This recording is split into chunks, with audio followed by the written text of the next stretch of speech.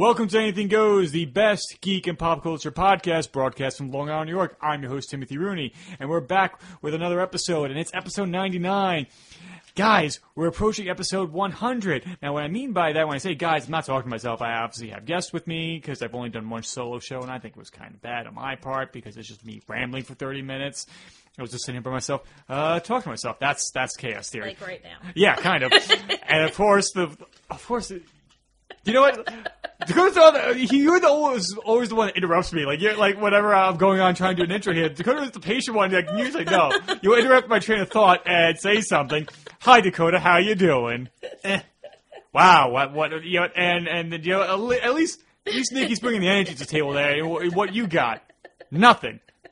You're 5 foot nothing, 100 and nothing, and you busted your ass and you made it into the greatest football team in the college in the land. I'm fucking up the Rudy speech. I'm sorry.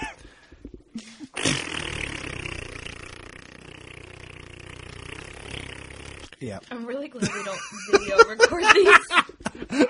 I was contemplating doing that once. Just have one video Live. one? Yeah. Facebook Live or Twitch or something Yeah. like that. I mean, then I'd really have to all right, I really have to stop looking like a bum. Live Instagram feed. Let's do it.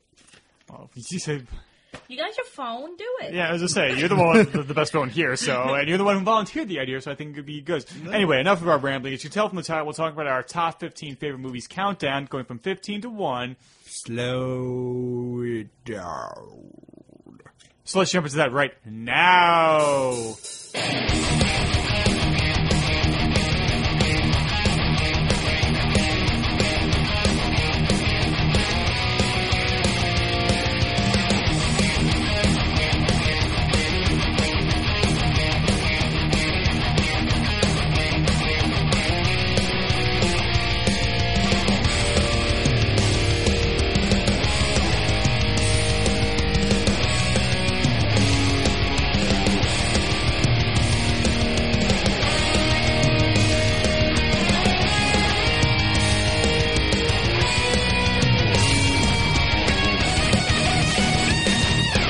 Okay, so Nikki, since Dakota always starts everything, I'll have you have the honors, and you start with the number 15, because how we're doing it, we're going from 15 to 1. So, what is your 15th favorite movie, Just and full why? disclosure, I probably numbered these all wrong, and I'm going to Well, it's regret kinda the entire list.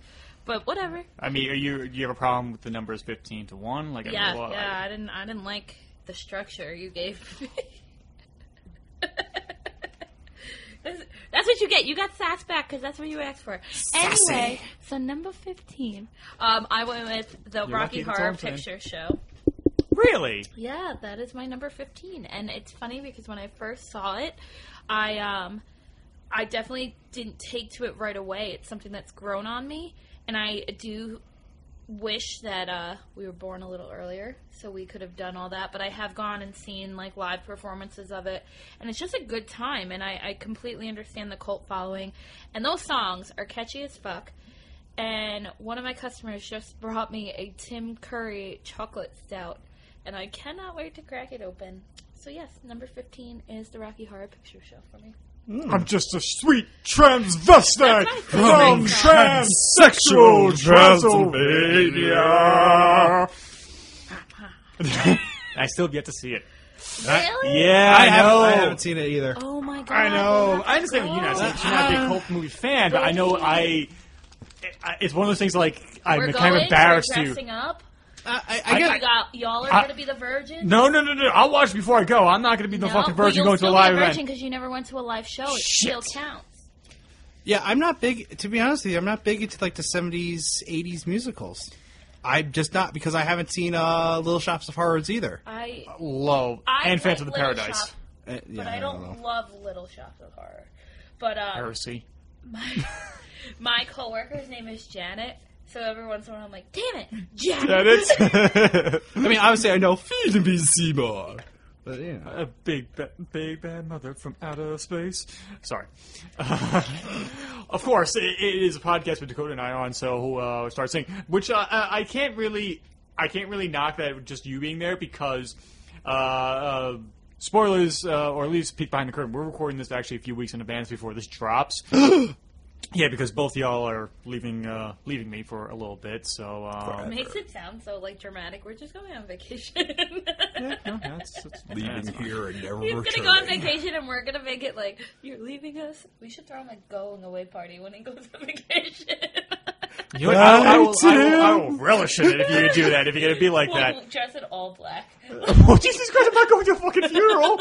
But the point I'm making too is like, I recorded episode 95 when it was our countdown of our favorite comic book movie directors, and Batman Forever came up a few times. So what do you think I started singing on the mic? No, I was singing "Kiss from a Rose" a little bit and embarrassed myself. For some reason, I thought you were I'm Mr. Snowman. That was from Batman and Robin. Damn it. Never mind. But anyway, you're 15, Dakota.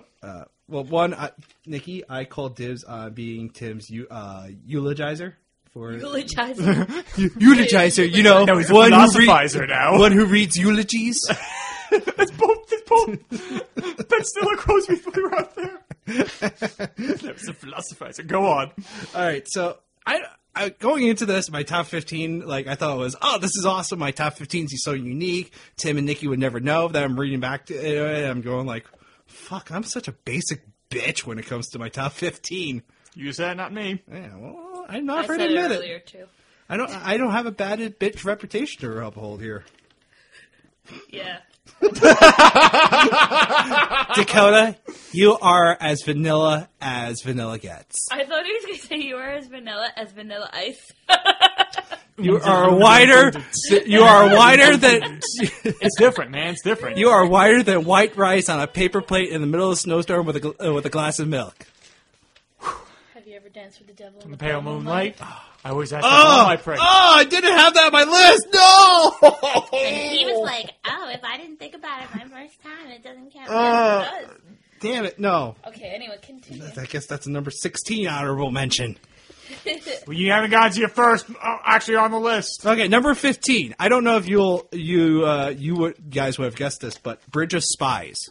Really? Yeah, I didn't directed. really enjoyed it that much. I enjoyed it tremendously. It obviously came out in 2015. I watched it Oscar season 2016 because it's like, okay, like how good is this movie?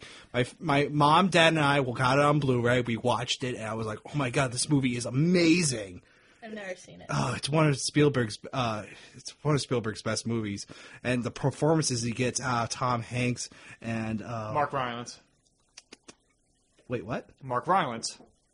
Yes, okay. I was looking at IMDb trying to find his name. Yeah, he's actually higher listed than Tom Hanks is on this page. Well, I think because maybe he won the 1, Oscar. 2, Grand, like 3, Tom- 4, 5 people are above Tom Hanks on this list. Is it in? It's probably in order of appearance. You are probably correct. Boom. Yeah. So yeah, Mark Rylance and Tom Hanks, and I was really hoping that Oscar season that Mark Rylance was up for Best Supporting Actor, but so was Sylvester Stallone for his Creed. But then I saw Mark Rylance in this performance. I was like, Sylvester Stallone's not getting it because Mark Rylance was amazing in this movie, and this movie was so well acted. I can see a lot of people having problems with it, like for our age group, because it's not. There's hardly any action in it. The most action is in the middle, where Tom Hanks witnesses people trying to get over the Berlin Wall and getting shot down. Right. But it's such you get like, oh my god, is Tom Hanks going to pull this off? Yeah. Is he going to pull it off? And at the very end, you're going like, yes, he pulls it off, and then you feel bad for Mark Rylance's character because you believe that he's going to get killed. Yes. And it's like, oh.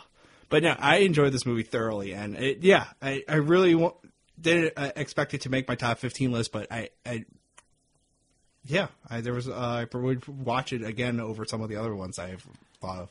It's funny because I didn't enjoy, I didn't finish the BFG, and I don't think it's Mark Rylance's fault because I just don't think I probably wasn't in the right mood, and I should probably sit down and watch again. However, Rylance in obviously Dunkirk, he was fantastic in, but also specifically Ready Player One, which I thought was, like, I've not read the book yet. I'm going to. Yeah, I still have 5 hours left in the audiobook. I haven't seen the movie yet. But I loved him in the movie, and I know a little peek behind it. Like, we're going to be talking about Ready Player One on the show soon, hopefully. And I know, Nikki, you said you enjoyed his performance specifically in relation to the book.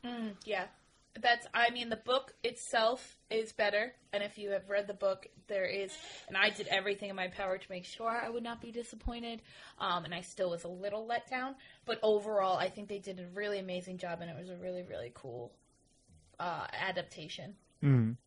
Nice. So, Tim, what's your number 15 movie? My number 15 is The Matrix. Whoa. By the Wachowski siblings, released in 1999. Summed up the movie in 3 words. Sorry. I've never seen the whole thing. What? Fuck out of here. God. Oh, yeah. This is why my list How is did you not- ridiculous. how I don't did- know. I just never... I did the backbend thing with everybody, and other than that, I just never sat down and watched it. Maybe like seeing, it's kind of like one of those things where you, in pop culture, being so reverent of a property, and once you see like, oh, I remember this moment in this movie, or I remember this moment in that show, because so much of because The Matrix being such a pop culture phenomenon for a couple of years, I can see why, like, going back to see, it might be kind of quaint in today's standards, but I still think it works. And the reason why it's in my top 15 because it's one of those movies I watched over and over when it first came out on VHS, and it changed my way of ideas for filmmaking, and introduced me to, before I became a John Woo fan, it introduced me to characters diving through the air with 2 Berettas in hand, and all the kind of action sequences, the slow motion gunfights and everything.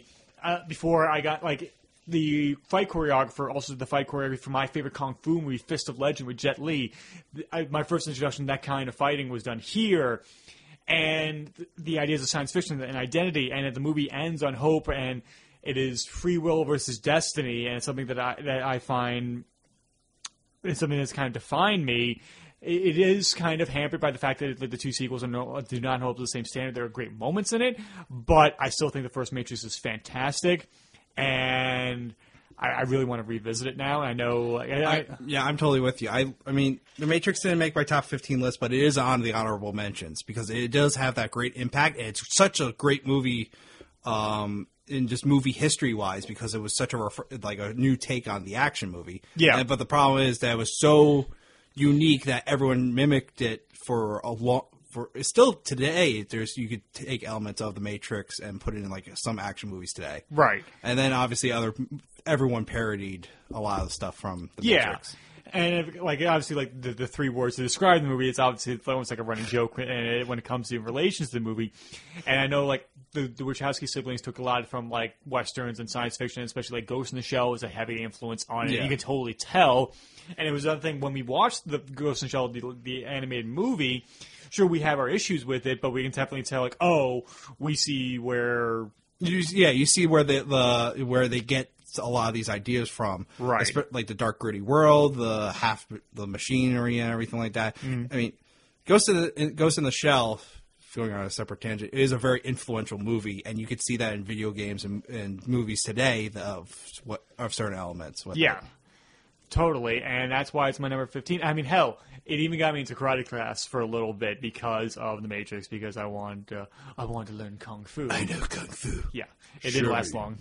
So, before I embarrass myself any further, Nikki, you're number 14. My number 14 is Singing in the Rain. Singing in the rain, I'm singing in the rain. Wow, Okay, it's Singing in the Rain, Singing in the Rain. It's such a wonderful feeling. I'm happy again. It's not that hard to sing, Tim. It's not. Actually, there's also other songs in there that are really, really awesome. Yes. Good Musical morning. Good morning. Good morning. Morning. It's wonderful to stay up late. Good morning. Yeah, and Good then morning it's to one of you. those I probably never would have seen had it not been all of my film studies classes. But it's one of my favorite musicals. I really, really, really enjoy it.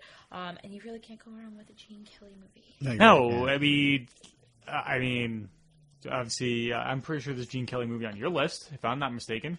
That's what it's like. Oh my god! It sounded like you had a cat back here. And like, Chair fitness, work up appetite. Anyway. That worked out perfectly. Singing in the rain. Wow! Such a subtle transition right there. I mean, it's like that meme of jerking off the highway. That's how subtle that was right there. And when you saw it, like you said, it was in college when you saw it, right? So, I'm 95% sure it was one of my first film classes, and then I saw it again when I took my musical film class. And it's just one of those, it makes me happy to watch. And I like that it also has this element of kind of an insight into the industry, and I really enjoyed just the message it sends, and how, like, at the end of the day, authenticity is better, and it's a really, really, really cool movie, and I really enjoy it. Sorry to cut off. Like I can see, like, as like I'm just building a double and triple feature in my head. Like it would be Singing in the Rain, Sunset Boulevard, because it would be the flip side of that, of the change from sound. Yeah, the dark too. And even the artist, you could probably throw that in there if you I want to. have not seen The Artist. You have fine. Yeah, but like it's all on about the list to watch. Yeah. With like everything else in the world. Yeah, I mean, I'm gonna watch Blue Bloods and Law and Order later, but I'm not gonna watch the movie. Yeah, my mom introduced Singing in the Rain to me when I was really young. My mom would also wake us up early and like at 7 a.m. like singing at the top of her lungs "Good Morning." So I know that song inside and out. It's kind of funny. I guess, like, did your parents do it? Because my dad was with I Feel Pretty from West Side Story. And it's always really funny to me because my dad's got this element of homophobia. And he's singing a song from a musical, particularly when I feel so pretty, witty, and gay. Yeah. I always think that's so funny, but that's literally, like, and now he'll be like, oh, hey, you look good. And I'm like, I know. And it's like we have this confidence because he used to fucking walk around singing, I feel pretty. So you got woken up by Good That, Morning. and also the start to the first, I don't know the first song from Oklahoma, but the, oh, what a beautiful morning. Oh, what a beautiful day. Culture stuff your mom did, though. She tried to culture us so well. I mean, I think it works. I think it does work. And whenever I do have kids, I'm going to probably try to. Snaps for your mom. That's 3 snaps in a circle. Oh my god! Wow! Wait, do it again. I want a boomerang.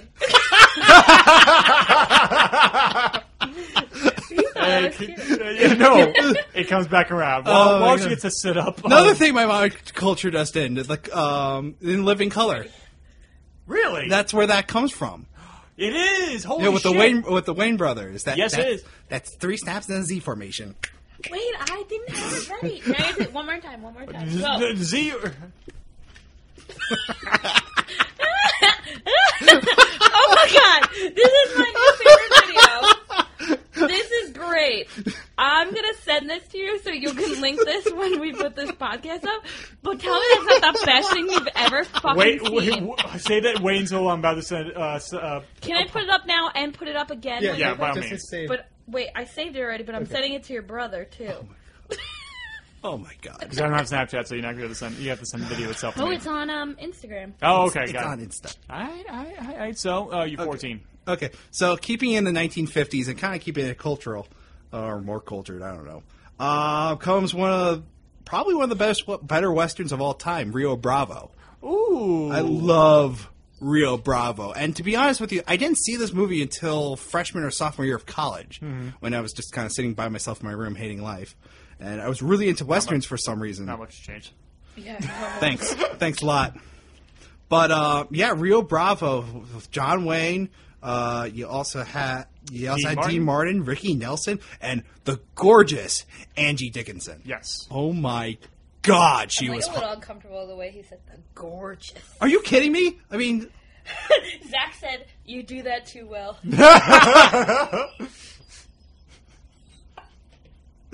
We lost.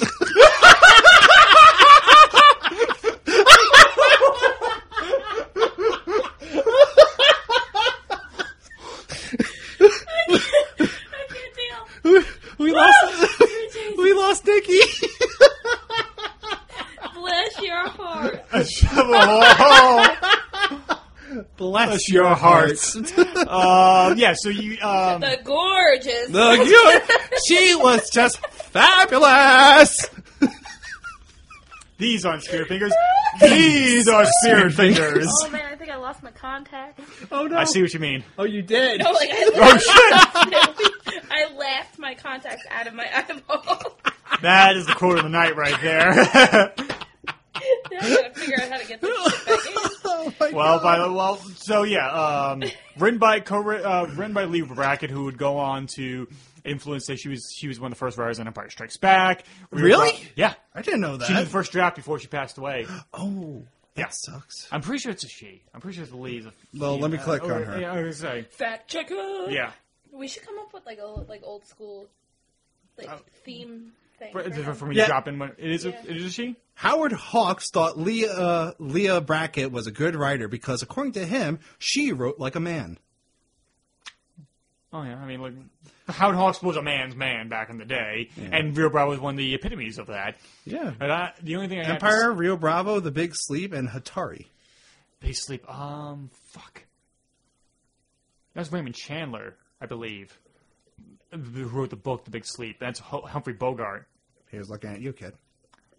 Wrong movie, but close. I prefer Maltese Falcon, by the way. I'm going to be that pretentious. I'm a Casablanca fan myself. I love Casablanca.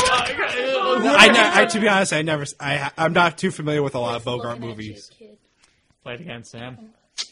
But anyway, yeah, There's Rio gambling Bravo going on here. This is outrageous to me. Here's this chip, sir. Thank you very much. But Rio Bravo, a lot of memorable characters. Dean Martin was exceptional in this movie. Yeah. Playing the alcoholic because you really believed it. The kid who played Colorado. Ricky Nelson, the heartthrob at the time. Yeah, he was awesome. And Yeah. then John Wayne being John Wayne. Yeah. Yeah. And then obviously Andy Dickinson I just fell in love with. So Just my rifle, my pony, and me. I cannot sing, but I love because of course you have two singers in the movie. You're gonna have a break where we have the two singers duet with each other. of course you're going to have to do that. And then But it's going to be funny because Rio Bravo was in response to another big Western hit. High Noon. Yeah. And that was John Wayne's thing, like, no, proper sheriff should never be, like... ask for help and everything. So it's kind of going to be funny because we're going to talk about High Noon. High Noon's going to be... When you said Gene Kelly, I'm like, oh, I know there's a Gene Kelly movie on your list, that's for sure. Yeah, so anyway. It's funny that I got a John Wayne one. Really? I do have a Western on mine. I don't have a John Wayne movie. All right, Tim, what's your number 14? My number 14 is 2006 The Prestige. Christopher Nolan's The Prestige. It is my favorite Christopher Nolan movie. I think it's his best movie because I think it is like the movie itself. Obviously, it's about magic. I think the whole process of making of it, I think of it as a magic trick. I love Hugh Jackman and Christian Bale's performance. The cinematography of Wally Pfister. Excuse me. Robert Elswith is P.T. Anderson's usual photographer. The score I really enjoy. I mean, it has one of my favorite performances from David Bowie as Tesla in there. Bowie! And Andy Serkis as his assistant with a very over-the-top New York accent. I mean, That was Andy Serkis? yeah, he's the assistant in Holy that. crap! And because our friend Justin and I, we always make fun of his accent in that because, like, you're the great Danton. I saw your show 4 times when I was in New York, and just being so old-timey in his accent.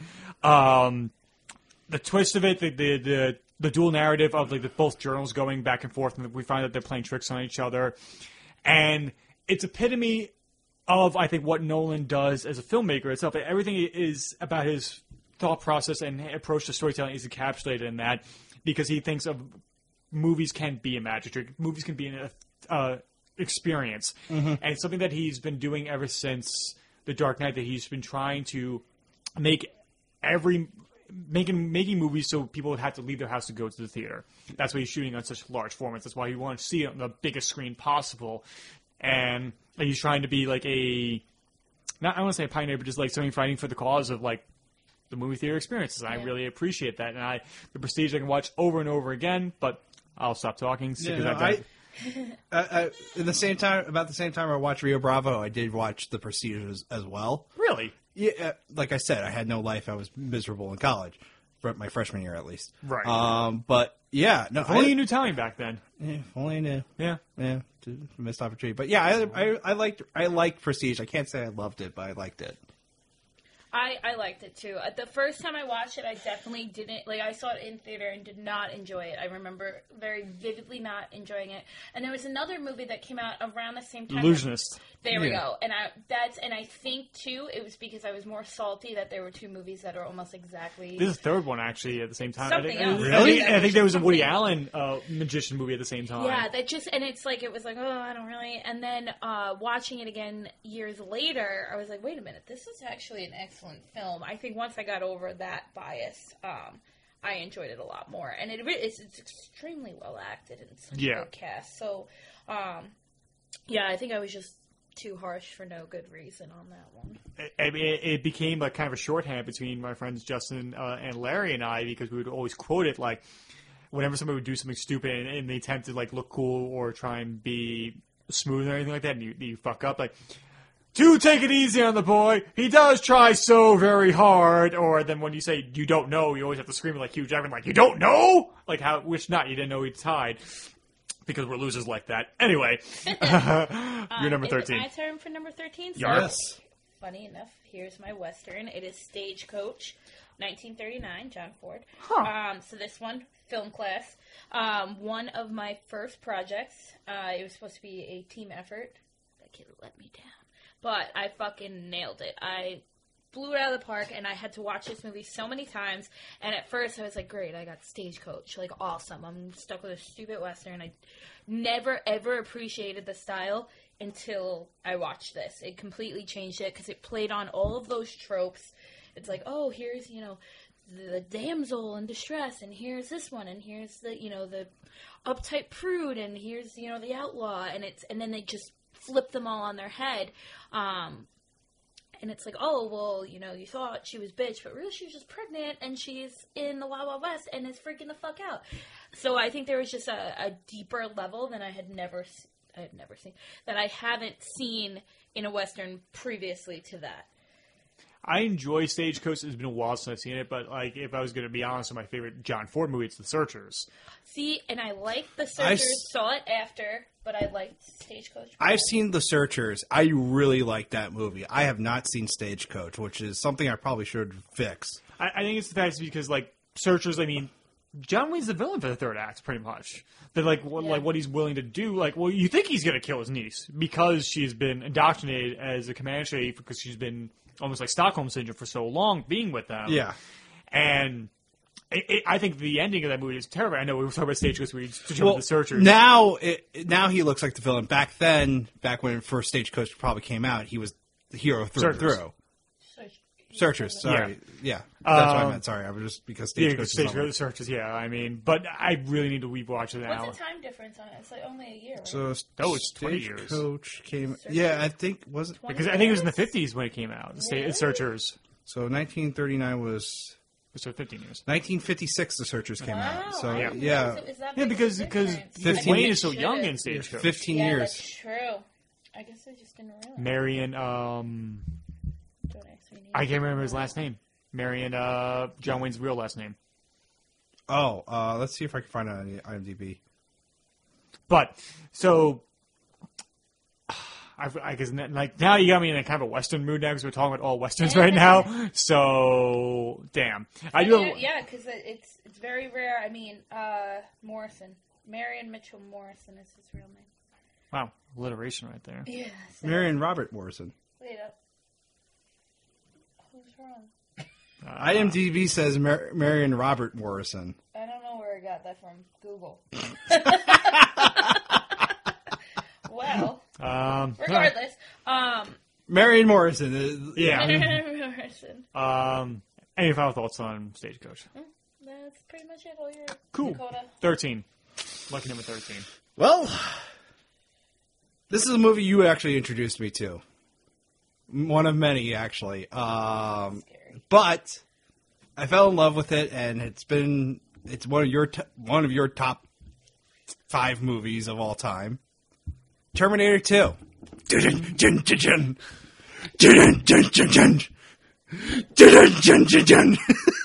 me boomerang that. We'll just have like a whole gallery of you doing these super ridiculous boomerangs. I loved Terminator 2. Obviously, I obviously directed by James Cameron, starring Arnold Schwarzenegger. And I never saw Terminator before seeing this, and I still loved it. And then after this, I did watch Terminator, and then a lot of other things made sense. But this movie, start to finish, was amazing and kind of comical at times because of all the product placement, the egregious product placement. Clarko was known for that, and like they made their money back on the budget of that movie before the movie even hit theaters. Because of the product placement. And product placement and I pre-sales. mean, just even like the opening scene in the bar. Oh yeah, Budweiser, Just everything's there. Yeah. Harley Davidson for all the motorcycles and everything. Yeah, no, it was so. I mean, obviously, way better than the first Terminator. Terminator was good. Terminator 2 was excellent. Yeah, I mean, Obviously, you the have to take technology and the budget and is taken into account. I mean, a lot of people argue what is Cameron's best movie. Some people, it always comes down to either T2 or Aliens. Because you think of Aliens, that was done on I think, $18 million budget in 1986. And then you see T2, which is like a $95 million budget in 91. Budget was, for Terminator 2, $102 million estimated. No, that's Aliens. No, I don't want Aliens. Aliens was like, yeah, but so you think about, like, what was able to accomplish more, and, like, which is more impressive between the two of them, and like, which is the better story, et cetera, et cetera. But you were saying that your feeling... Alien was $11 million. So... The first Alien was $11 million. Yeah. I was talking about Aliens. Oh, damn Because it. Ridley Scott did Alien. Sorry. It's okay. Aliens. Because it was like... Your shit together, Dakota. Yeah. You mean two of the best sequels back-to-back. That's why I'm like... 18 and a half. So it was still 5 times more for Terminator 2. Yeah. So and you think, what's the more impressive feat between the two of them, and et cetera? But you were saying There was a really good puppet in Aliens, but yeah, no, but still, Terminator 2, start to finish, was a very, very, very good movie. And I think Arnold was great as a robot, as an assassination droid. And I was bless you. sneezing, I'm sorry. Oh, okay. I thought you were laughing something like No, like, I was trying not to sneeze into the mic and just hit my head on it instead. Yeah, no, I don't know what else to say other than it's just a fun movie, and I do love it. And if you say, hey, we're watching Terminator 2 tonight, I'll be like, okay, I'm down. I'm not ready to talk about this movie yet, so Yeah, I know. so Sorry to ruin everything. You usually do. So moving on to my number 13, it is Lord of the Rings: The Fellowship of the Ring. Is this the trilogy that you were going to do the trilogy and decided to... Yeah, because I think it would have been cheap if I chose the whole trilogy. Granted, they were shot together and they were meant to be like one large story. Because I love all three movies, but I think Fellowship of the Ring I fell in love with the most. I think it's because of the time when I saw it, and of course it came out in 2001. And how I first saw it, it was when it's the summer of 2002. My family and I are down in Ocean City, Maryland, which used to be our usual thing that we do. My mom was a huge Lord of the Rings fan when she was in college, so she had a big map of Middle Earth on her wall. And we're in a supermarket getting supplies to the apartment for a week, and it was VHSs was over there, and it's like, oh, I'm like, I saw a commercial for this. I think I want to see it. And my mom just picked it up, and I just watched that on repeat the entire. Like, whenever we were not at the beach or going out on the boardwalk, I was watching Lord of the Rings: Fellowship of the Ring, and I think it's of the three. It has the least amount, I guess you can argue the least most obvious CGI, because like as Two Towers, obviously you need a lot of CGI, especially Return of the King you need a lot, especially the Pelennor Fields battle and the armies at the Black Gate. But I feel like this is the most tactile. I mean, I love the Shire. I mean, if there's one mythical place in pop culture where I would live, it would be the Shire. I know that needs to have to be a farmer, which I don't know if I have the constitution to do, but I would try it. If you had no choice, you would. Well, yeah. And it's one of the reasons why I guess I put so much stock into friendships to kind of help balance myself out. It's the scene when Sam, despite not being able to swim, tries to swim after Frodo, and because he doesn't want him to go off by himself, and he has that, like, after Frodo saves him from nearly drowning, like, I made a promise, Mr. Frodo, a promise that I would never leave you, no matter what. And it's their camaraderie that I really just I find an affinity for, and something I just hope for, and everything, and that's what I try and do with all my friendships. And so I know easy jokes like, oh, they're gay for each other, even if they are, whatever. Like, it doesn't matter. Live your life. Exactly. And this Howard Shore's score is amazing, and I can't. It took a longer time until I realized that Gimli was played by the same actor who plays Sala, and I realized the voice is the same. Like that makes sense. And yeah, I guess I'll stop talking. Have you guys not to talk I was about? like, no, keep on going. fine. What do you think? An entire valley of razor-sharp rocks, and after that, it gets even better. I'll stop. Sean Bean's death. Sean Bean dying again. I'll take a drink for that. Yeah, so that's why it's my favorite of this trilogy. Okay. I'll have more information on the rest of the trilogy soon. Wow. I won't, because I haven't read the books and won't watch movies till I have Oh, done come so. on. Oh, I'm sorry. I spoiled part of the movie for you No, there. it's kind of checked out. Nobody listens to you, Tim. No, people listen. Apparently, we have listeners. We do this every podcast. Yeah, I know. I mean, my friend Justin, who's our biggest supporter, like I recorded with him last night. He's listened to every episode of the show. Really? At least once. Wow. Yeah. Sorry. I'm sure he'll get a kick out of that. So, you're number 12, Nikki. My number 12 is Forrest Gump. Life is like a box of chocolates. You never know what you're going to I get. think it's one of the most quotable movies. Oh, you're talking? I'm sorry. I didn't know. I was checked out there. Lieutenant Dan! Lieutenant Dan ice cream! I feel like every time it's on TV, I can pick it up, and I just love how they were Pick up able- the TV? Yeah, I do. I pick up the TV. I've been doing squats. The Anyway, war in Vietnam. You're the war in Vietnam. I'm just saying. I think it's awesome they were able to piece together a fictional story in real life world events. I lost it there. I don't know where I'm going. No, I love this movie. Thank you. I'm like, no, I'm gonna. I was gonna like, let's see how far she buries herself. I'm gonna be that guy there. Somebody want to help. No, I do love this movie. I can't watch it when it's on TV. The commercials and what they cut out. I mean, of it, it's like sometimes it's just- 17,000 hours too. Oh my god, yeah. I mean, thinking back, I remember this movie as being like a 3-hour movie. It's only 2 hours and 20 minutes. Feels long. It does feels feel long. But I think the movie flies for me. really, Yeah. oh, it. I was like, I won't say it drags, but it does take feels its time. Yeah. Yeah, it's not. I won't say lackadaisical, but it's not like when I did review for Goodfellas on the other podcast, Pays Rewind. That movie is like as soon as the movie starts, it is 90 miles an hour until the very end. And so, that's the thing with Scorsese movies. Like he can make long movies and they fly by. I think JFK is the same way. It's a weird magic trick they can do. They would make long movies and yet seem very short. Just real quick, actually, the other day I was listening to ESPN Radio, and somehow Forrest Gump comes up, and the conversation was, is Jenny a horrible person? She is. And Forrest will die of AIDS because of her. Listen. it's not even that. She kind of uses. I mean, But yeah, that's also the time period. People fucking shit on Jenny, but you have to think about that girl had a fucked up life. A fucked up life. She did, but she definitely fucked with Forrest though. Yeah, but how do here's you the hide a whole child thing. for 12 years? But that's the whole thing too. Like, Forrest is Forrest. How do I put this in? Forrest is special. Like he's special. So think about how many people have children by someone they hooked up with and then never told them for whatever reason it was. This happens a lot. Yeah. It happens a lot. Now, here's somebody who's not mentally fully developed. Why would you be like, let me just see if I can... And like... But she knows he is absolutely in love with her, and therefore her child would be, even if it wasn't his child. But she doesn't know what he would be like as a father. She doesn't know. Nobody knows what they're going to be like as a parent. No, but that's she what wouldn't I'm give- saying. So she was doing what she thought was best. Does that necessarily mean that it was the right decision? No. But here's someone who has his own special needs, and she's got this precious new life, and she doesn't want to fall into the same thing that happened to her. And while obviously Forrest would not be a molester like her father was, but she's just trying to do what's best for her, and that's.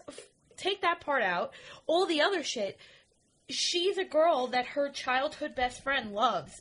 There's a lot of people out there that happens, and they don't get together. So there is some beauty in the fact that she did, and that's the other thing. What's the consent like?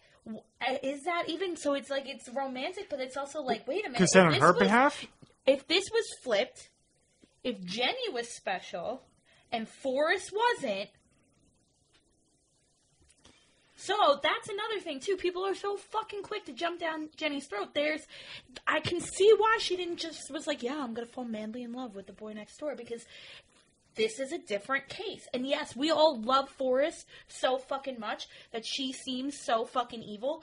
But I don't think she's evil. she's not evil, but- I don't think she's a horrible person. No, I don't think she's malevolent in her actions. I think she's a wild child to Forrest's innocence.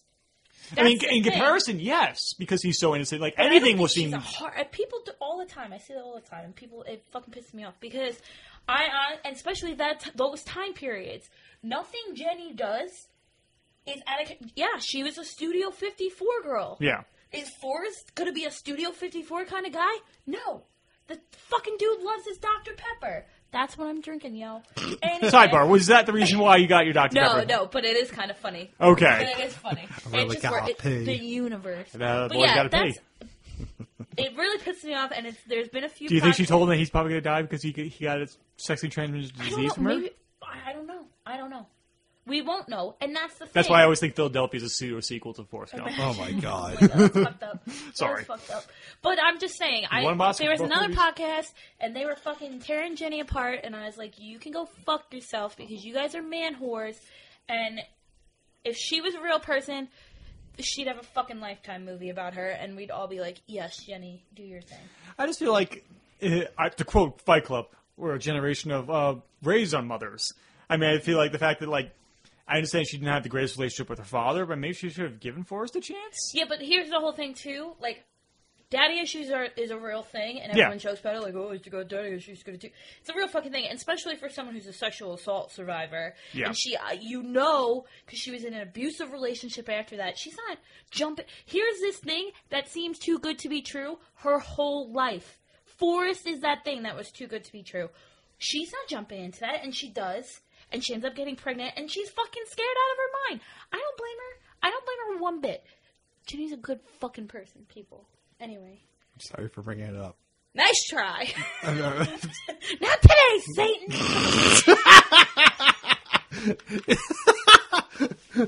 You know what I think? I think she go home to Greenbow, Alabama. And I'm just saying, look at how Forrest portrays his mother. As a His saint. mother is, in Forrest's eyes, is a saint. But she's not a saint. no, In real the life. audience knows that she's not. And that's the thing with Jenny, too, because we see Jenny doing all of these things. We don't see... She's idolized in his eyes, but not to the extent of his mother. So, there's not a Madonna complex with Jenny. Jenny's the real deal, and yes, he loved her over the top, and she loved him, too. No, I'm not saying she didn't love him. But, like...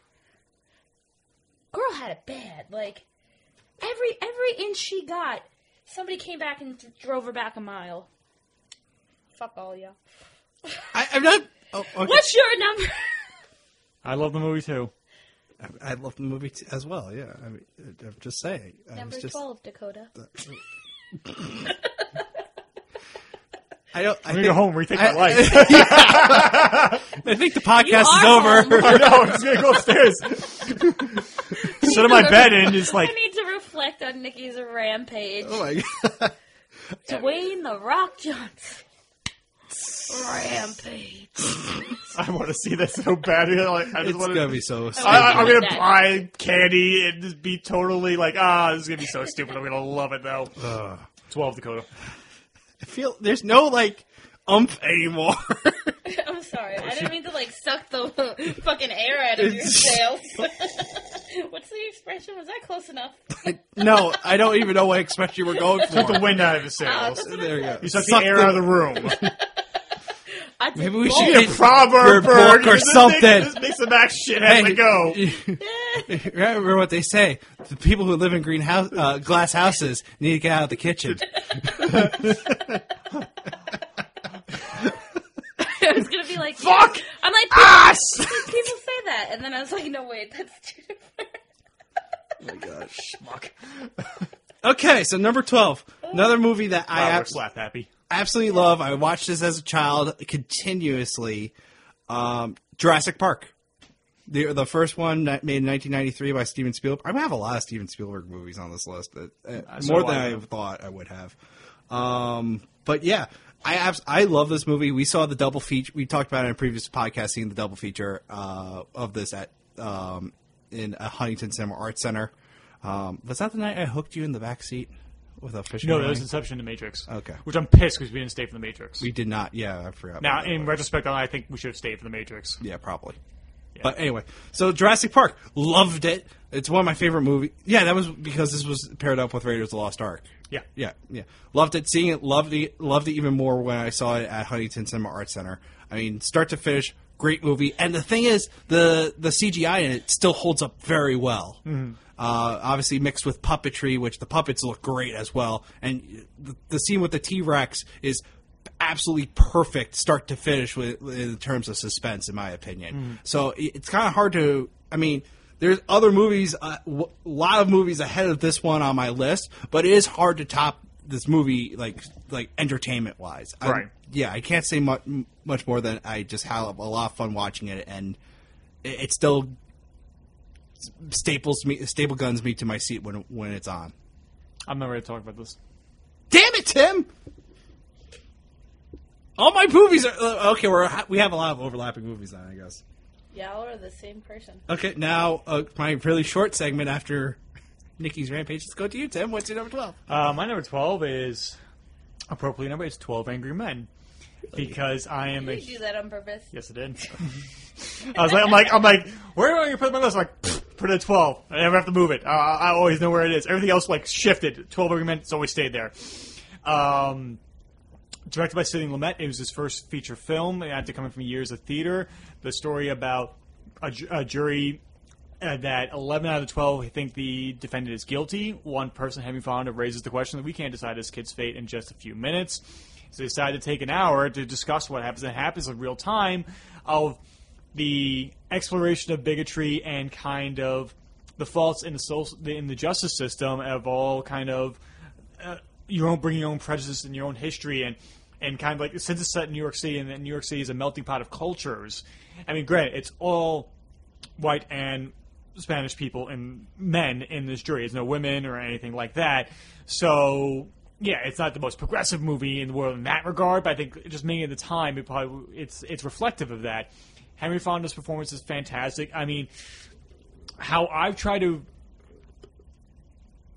judge myself as a filmmaker or try to achieve things as a filmmaker is be able to have something visually interesting as a Spielberg movie and something that gets performance out of like Sidney Lumet, because him coming from theater, he was always able to get great performances out of every actor he dealt with.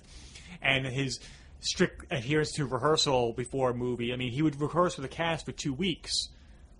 Mandatory, no matter what. Any movie he did. And, of course, after this, he would go on to do things like Dog Day Afternoon, Serpico, The Verdict, The Wiz, Q&A, and there's so many more. Prince of the City. And it's just... it is... A movie set takes place all in one room, and it's one of the most tense movies I've ever seen. And by the end of it, I'm sweating. And Lee J. Cobb's performance at the end of his final speech of, like, he's the last one who says he's guilty, and 11 others say he's not guilty. And his speech of, like, the reason why he's doing it is he's trying to punish his son in a weird way because this kid reminds him of that. Yeah. And it's so weird because that Lee J. Cobb would go on to play Willie Loman in Death of the Salesman in a TV movie, and I'm like, Willie Loman's such a kind of a feeble character. It's so weird to see Lee J. Cobb, who's a very big and masculine person, to see someone that's kind of feeble, and that I still need to see. But yeah, 12 Angry Men. Yeah, no, I have not personally seen this movie. Obviously, I've taken a handful of law classes in high school and college because I love law stuff because it's actually a lot of fun. It's very interesting. And what we did talk, 12 Angry Men is obviously a movie that comes up along with My Cousin Vinny in a lot of these law classes because of the historical significance, because it's like taking actual law and putting it into movie theaters and homes for people. The problem with 12 Angry Men, they did stuff in this movie that is technically illegal. The bringing this inadmissible. Yes, the knife specifically. Yeah, so it's kind of like But that's a cinematic moment for sure. It's a very cinematic moment, but there is a lot of stuff in 12 Angry Men, as well as My Cousin Vinny, that is applicable to U.S. law. Yeah. And that it's It makes significant. it accessible. It makes the courtroom accessible to an audience, and that's the thing too. Yeah, my media and the law class, we covered both of those too. But yeah, I haven't fully seen 12 Angry Men either. I may have read, it's the play, isn't it? Yeah, I may have read the play. I feel like I did. But yeah, I haven't seen it. But it is one of those films that, especially having studied, it's come up quite a bit. Yeah. And I love the cool thing, production-wise, that Lumet did, is that first part of the movie, the first third, it's all like high angles with wide-angle lenses. And what he would do is, all right, we're going to light everything for this wall. We're going to shoot everything we need coverage-wise for this wall, and then we do the 3 next walls, and we do that the first section of the movie. The second part of the section is eye level, and the lens is a little bit longer. Third section is low and extremely long lenses, and it was a decisive, a incredible decision because it definitely affected the viewers' take on the movie, and just kind of that kind of dedication to the craft, I think I just find really fascinating, and yeah, I just can't get enough of it. But your number 11, Nikki. So number 11 would be The Exorcist. Oh, yeah. So I did not see this until later on in life, because we know that I didn't like horror when I was younger, even though I really love it now. And the reason I saw it, I was actually researching a role. I was playing Reagan.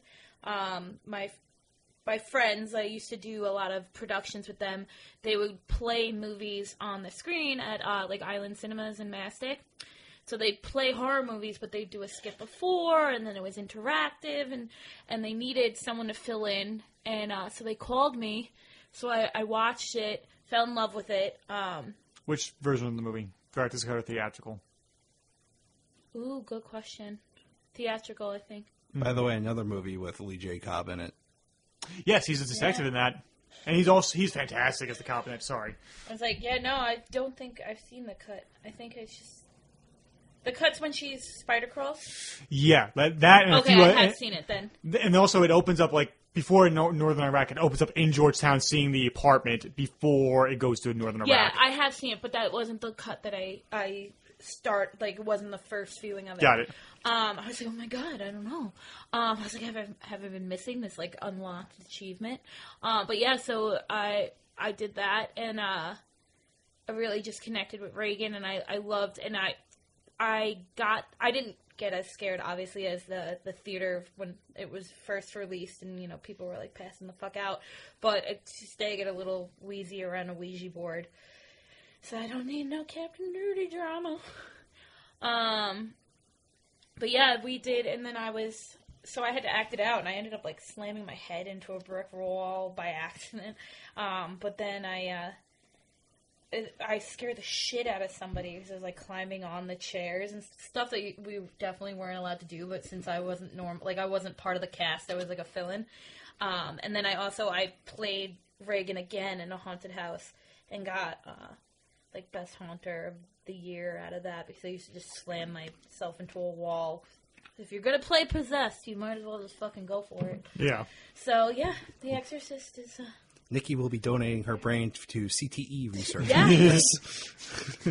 Will Smith. No, I'm just kidding. Igor, what brain was that? Abby something. Abby who? Abby Normal, I believe.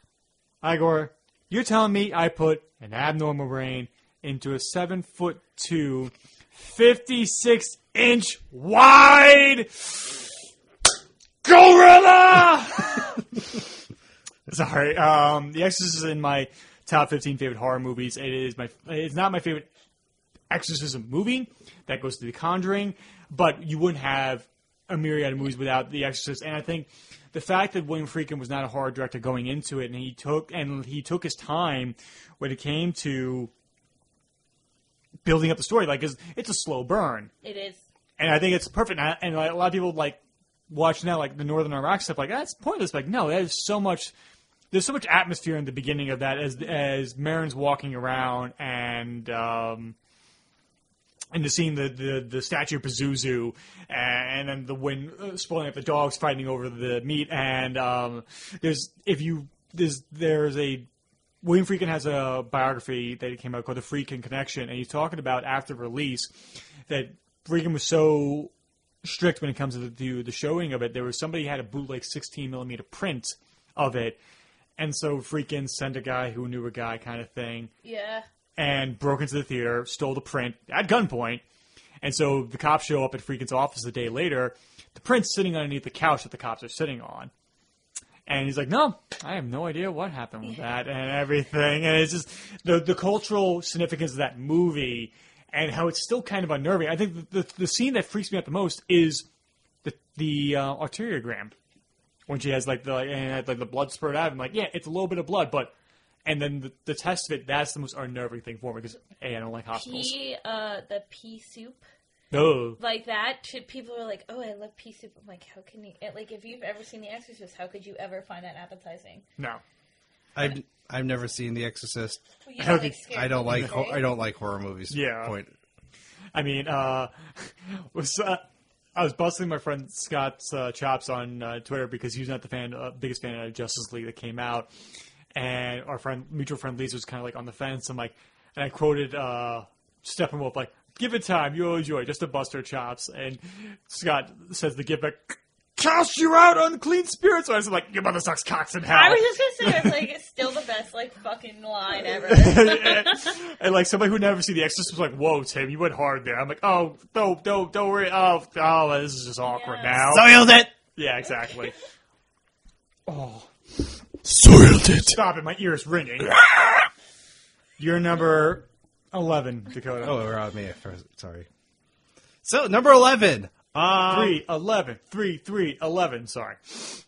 Lord of the Rings, The Two Towers. Uh-huh. Yeah.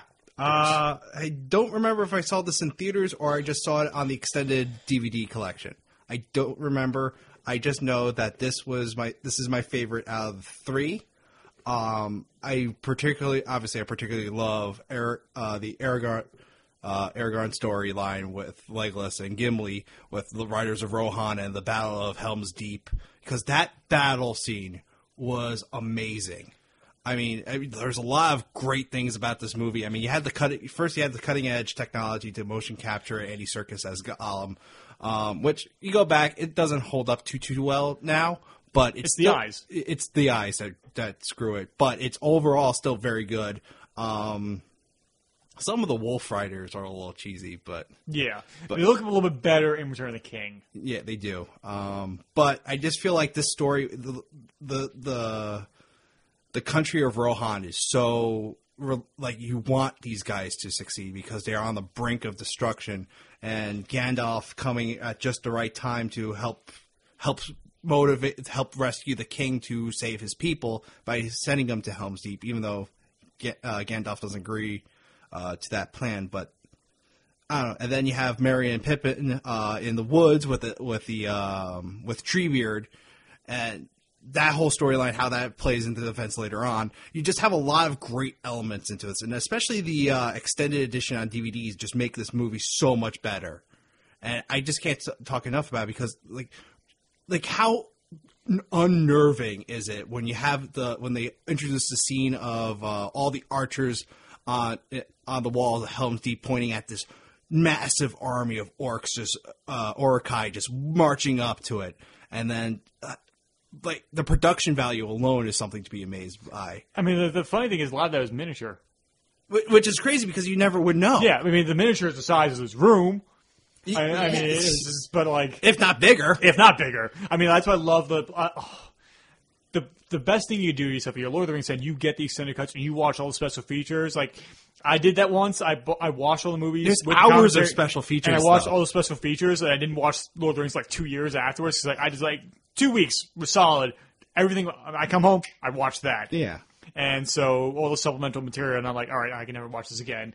But I mean.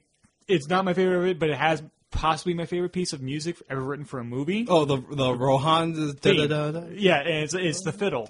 It's the lone fiddle. Yeah, I feel enraptured by it. That piece is very emotional for me. I feel like almost like crying every time I hear it. Yeah, because it's like that, like one strong stand, like Yeah. one strong last man standing type of like melody. Yeah. But no, I mean, I can't talk enough about Two Towers because out of all three, it's still my favorite probably because of the Battle of Helm's Deep. Nice. I know you don't have anything to contribute, so Nothing. Every movie I choose, it's like nobody can talk about. No, You I can't know- talk about some. You can't talk about some. But So I can yell at you for other stuff. He- so don't he you said worry. something, I said something, we're at the football. Tim, to wrap up your first five. What's your number 11? Shaun the Dead. Ah, Yeah, I had to have a comedy in here, and it is possibly my favorite comedy, maybe behind Caddyshack, but it is a movie that I saw at just the right time and how I just became in love with the people of like Simon Pegg, Nick Frost, Edgar Wright, and Jennifer Stevenson. She plays Yvonne, like the one who's like saves him at the end by showing up at the military. the She's- one from Spaced. Spaced. Yeah, I still which- gotta see Spaced. All of it is on YouTube. I'll send you a link to it. Nice. Okay, Yeah. so we can finally do a podcast about Spaced. Yes, we can. Okay. Sorry, I know. It's something like as soon as like the idea of the podcast was starting, like that was one of the things we would want. This to was do. like one of the early ideas of podcasts that we had on the show. Yeah, and so it's been brewing for almost 3 years now. I can't believe that. Is my favorite of the Blood and Cornetto trilogy between this, Hot Fuzz, and The World's End. I think it is a perfect satire, but also a love letter to zombie movies. Right. And I actually only saw this last year. Was it last year or the year before at Huntington Cinema Art Center? It was not this past summer. It was the summer before. It was Yeah. summer 2016. Yeah, another thing I saw with you, and But it wasn't Summer Camp Cinema. It was Cult Cafe. yeah, And I dressed up as Shaun from Shaun the Dead because I'm offering, when I meet new people, like the first thing they'll say to me, like, "Hey, do you know who you look like?" I look like Simon Pegg. I look like Shaun Yeah. the Dead. So I just kind You of do, play into it. yeah. And so, and I'm once again not a horror fan, but it was more comedy based. I loved Hot Fuzz. I saw World's End, Right. and I just never saw Shaun of the Dead. Yeah. So I said fuck it, and I went and watched it with you, and I enjoyed it tremendously. Right. Hot Fuzz is still my favorite out of the three, but I still, I really enjoy that because I also I didn't pick up on a lot of references, but I did pick up on the Evil Dead reference with like Ash is out sick today. actually, yeah, exactly.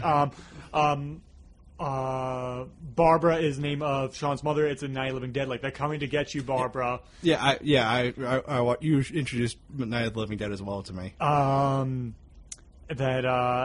mean, one of the, like, it was, we were going to the Cinema Arts Center to see Raiders of the Lost Ark and Jurassic Park. Don't Stop Me Now came on, and I know that song specifically because of Shaun the Dead, and the three of us just jumped into an impromptu, like, sing-along to Don't Stop Me Now. Having a good time, having a good time. And so, it's whenever I feel down, I'll always put that in because it's always a great pick-me-up, and I think it's just because, like, it is so, especially linked to space specifically, because it's like late 20s trying to figure out where you are in life, and it's something I guess is something I'm just trying to really important right now to me, and I think it has like this, and The World's End I think has the most heart, and it has the most like personal drama. Like Hot Fuzz is a lot plot, and it's like the stakes is just trying to solve the mystery, and like in World's End and Shaun is trying to survive and and such. Yeah, like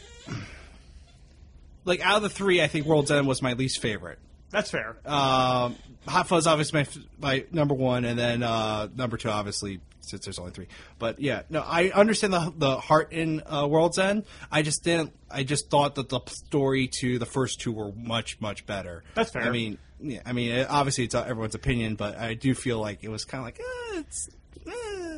The reason why that aliens. The reason why aliens resonated with me the most is because Gary King's character is living in the past, and like that one night was like the pinnacle of his life. Yeah. I saw that right before I'm about to graduate college, and the last 2 years of college when I was away at SUNY Oswego, at the time were the best years of my life because I had so much fun. I had so many great relationships and everything, and I saw myself in him because I'm like, don't let this be your high mark. Yeah. Okay. Yeah. I And that's understand why that. I was like, I strive to make sure just like to Well, better Tim, myself. You've bought 2 cars since then. Yes. I can see if you want to, and graduated college, and yeah. And you're here now with us. You're welcome. One of us. One of us. Google gobble, Google gobble. We will make you one of us. Nikki, you're number 10 since you just chimed in. Number I 10. feel lonely. The top 10. Okay, so this is where I start kind of questioning my numbering and like where I put things. Well, it's after 9 before 11. Come on, that joke was super arithmetic. So every time you tag us, These I'm jokes like, are academic. Shut the fuck up! every time Tim says a pun, literally the noise that just came out of my mouth is what You happens. pull a Marge right there, by the way. Like, and every time I hear a pun, I hear John Cena's theme. Like it's like Rapodoo, do do do do. That's what I hear in But my head it's when I so make bad a because pun. we like still encourage it because we tag him in all these pun things, but then it's also like, fucking stop. Yeah. Anyway, so my number 10, Toy Story 2. This is one that, this is one of the ones that inspired, I had asked him this question, like, are we allowed to do, like, you know, sequels as part, or as one, and he's like, no. So I picked, Toy Story 2 over Toy Story, and Toy Story 3, I guess, if you really want to look at it that way, because of Jessie. Jessie really makes the difference. That's my girl. Oh, geez, I can hear that song in my I already. know. Such a heartbreaking It's such scene. a heartbreaking That song. honestly It's so had to be the good. start of Pixar saying, we gotta have tearjerkers in every Yeah, movie. because the first Toy Story, It's like, Andy's mom.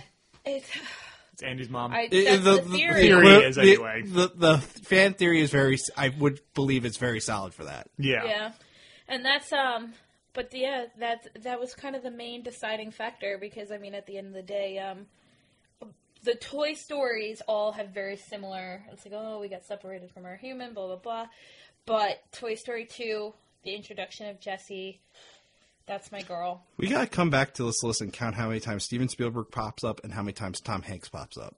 Yeah, he's making a lot of appearances. Yeah, I mean Tom Hanks is an exceptional actor. So, yeah. But but what would you guys pick out of the three? The first one. You go first. I remember seeing the Toy Story 2 in theaters, and I didn't quite enjoy it as much as the first one. Not saying Toy Story 2 is bad, I just preferred Toy Story 1, and then Toy Story 3 had a lot of great moments in it, but I don't know where I would... To be honest, they're kind of all on the same playing field, like 2 and 3, but number 1 I feel like is just more nostalgic for me, so that has to rate higher. Okay. Because I think that's my earliest movie theater memory is seeing Toy Story. Is this another movie we can't really talk about right now? No, it's fine. Really? Yeah, we're good. What? Toy Story's not on my list. Are you kidding me? When you said you had one animated movie, I swore to God it was going to be gonna Toy be this Story. one. No. Because the relationship between you and your sisters with this movie. That is true, but no, I have something else. It's something, Damn it! It's something else is like, Oh, good thing I didn't bet money because I would have. I wish to God he did. Damn it. We should have actually, like, who's going to have what movie? And then we placed Fuck, that. we should have done that. I've said so For many next movies on list, my list whenever we do throughout it. this entire podcast, We should do, the like, podcast our- series. I know what I know what your number 1 is, and Yeah. probably number 2. Top 5 least favorite movies. Oh. Ooh. And then we'll just place fucking mad bets. Because who knows? It could be anything. Just go back to our original conversation about movie theater Everybody experiences. just looks at our Venmo accounts like, wow, they shifted money a lot. It would just be all emojis. Like, Like say it that Vegas way. betting odds. Miami Vice is Dakota's least favorite movie, right? Yeah. What's the over-under? I'm going to have to come back to you with my favorite of that. It's probably 1, but I think it might be Jesse's backstory that really does it for me. And I love the It's climax great. of 2. And Jessie's my favorite Disney character. So, like, Really? she is my overall, like, if we... Who is mine? Out of all the princesses, out of every movie, Jessie is my girl. I lose my Did shit. you say he's Jesse's girl? I wish that I had Jesse's girl. We're very musical tonight. Well, Always And are. by we, I mean I'm joining in, which never fucking happens. that is true. That is very true. I think it's all the Dr. Pepper I am. I also think I'm all jacked up, but mad at you! Could come at you like a spider monkey! Like a spider monkey! Oh my god. don't make me laugh. If we wanted Why? I pussies, left my contact out. Like, if we want pussies, we would have named her Dr. Quinn and Medicine Woman. I might piss myself. That's why if I laugh too oh my hard. god, that'd be fun. Oh, why do I love Talladega Nights. Okay. It's not on my list, though. I don't love Talladega Nights. That would actually maybe make my Least favorite. favorite. What? Yeah, we'll fight about it I next could time. not disagree with you more. Okay, so what's your number 10? So we're entering the top 10 of my list. It might become a little bit more predictable at this point for Tim. Well, you are basic. So the quintessential spy movie, From Russia with Love, is my number 10. I don't think there's a better James Bond movie out there other than From Russia with Love. Most people will say Goldfinger. Most people will, yeah. Goldfinger or Goldeneye would probably come Yeah, close. it depends on what age you are. You're asking the age of the person you're asking that question. But From Russia with Love came before Goldfinger. Yeah. And to me, this encapsulates the Cold War. To Sean Connery's career, I don't think he was anywhere near as good as he was in this movie and the following movies. Really? Yeah, he was spectacular in this movie. The plot is great. I mean, even the book is exceptional too. It's Kennedy's favorite, right? It's Kennedy's, John F. Kennedy's favorite book, and he said that the U.S. need more men like James Bond after reading it. I can see that. But the story is great. I mean, the setting in Istanbul is great, and then obviously, I mean, Robert Shaw as Red Grant. Robert Shaw as Grant, just so good. And then I'm going to slaughter her name, Daniela Bianchi as Tatiana Romanova. Tanya, Close enough. best Bond girl ever, and that it's kind of proven because every time Halle Berry's good looking. come She's on. a terrible Bond girl. Come on, but they Wow, you triggered her right there. But I just know, he was like, What'd you say? he almost pulled an exorcist. That's right, he's gonna go 360.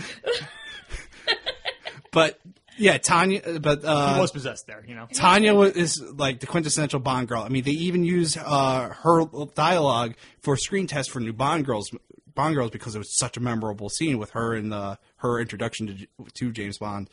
And yeah, I mean, yeah, flat out one of my favorite movies of all time. And obviously, it's on my top 10. And yeah, and now I'm here talking to myself.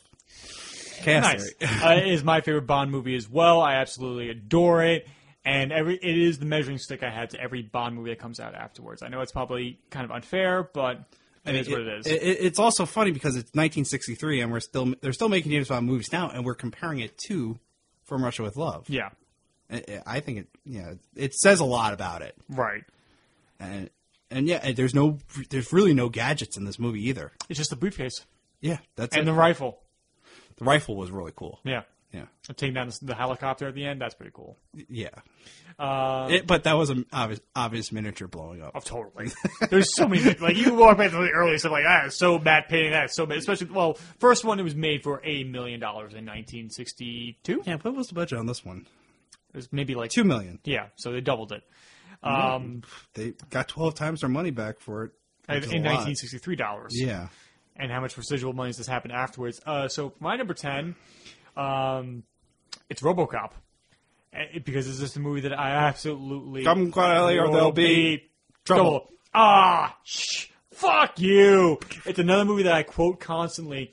It is a score by Basil Poledouris I've listened to because, like, for a while, like, there was storage problems on my phone. The only piece of music I had was that album, so I listened to that, like, several times a day while I'm at work. And Peter Weller as Murphy is, like, the first time I saw something as that violent. Paul Verhoeven's, like, use of satire in it, and, like, how it is so... It's a great commentary on 80s yuppie culture, along with, like, John Carpenter's They Live. It is great science fiction. Ed 209, I think, is one of the best designs of a robot ever in a movie. And it's kind of like almost a measuring stick for my friends if we can quote RoboCop together. And something that I may shoehorn into almost every conversation I can have. And, I mean, it's something that I saw when I was a very young age. Probably, I was far too young to see that. I know that, but my mom was very liberal when it came to things I could see. There's a lot of movies which I was actually surprised how young you saw were when you saw it. It's not affected me whatsoever. Just think about it, like when I see certain movies that you've seen, it's like a big age difference. Yeah, but also I love introducing you to movies because I love being able to see. I love introducing movies to people so I can. You introduced this movie to me, and I think you were a little disappointed with my reaction to it. Yeah, because I don't think it's your cup of tea. It really wasn't.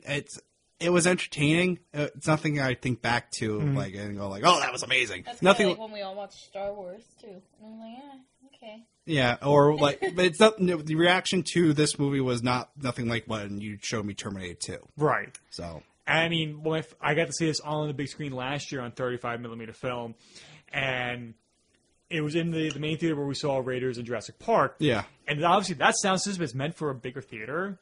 And so when the dude in the boardroom gets blown away, my seat was shaking. Wow, like lisp came back there really bad.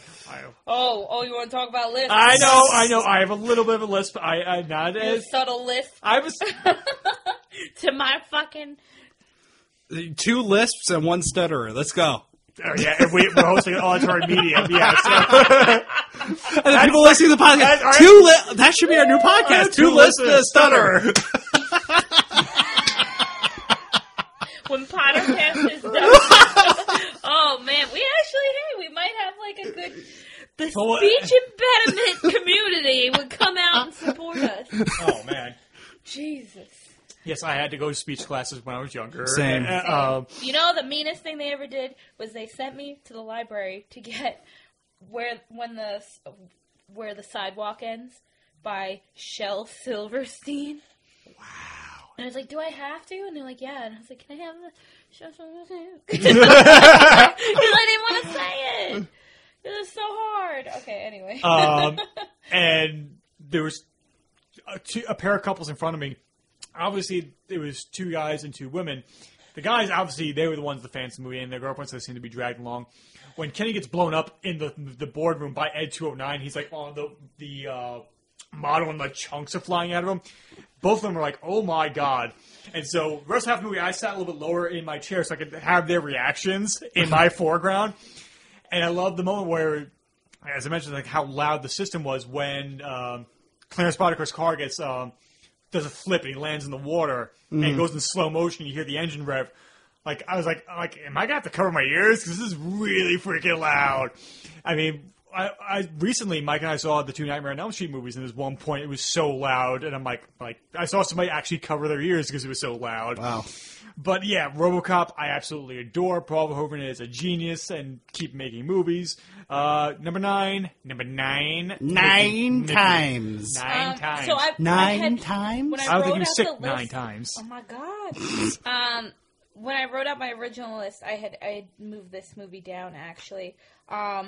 So Finding Nemo, and I'm so glad I read Dakota's list because it completely escaped me.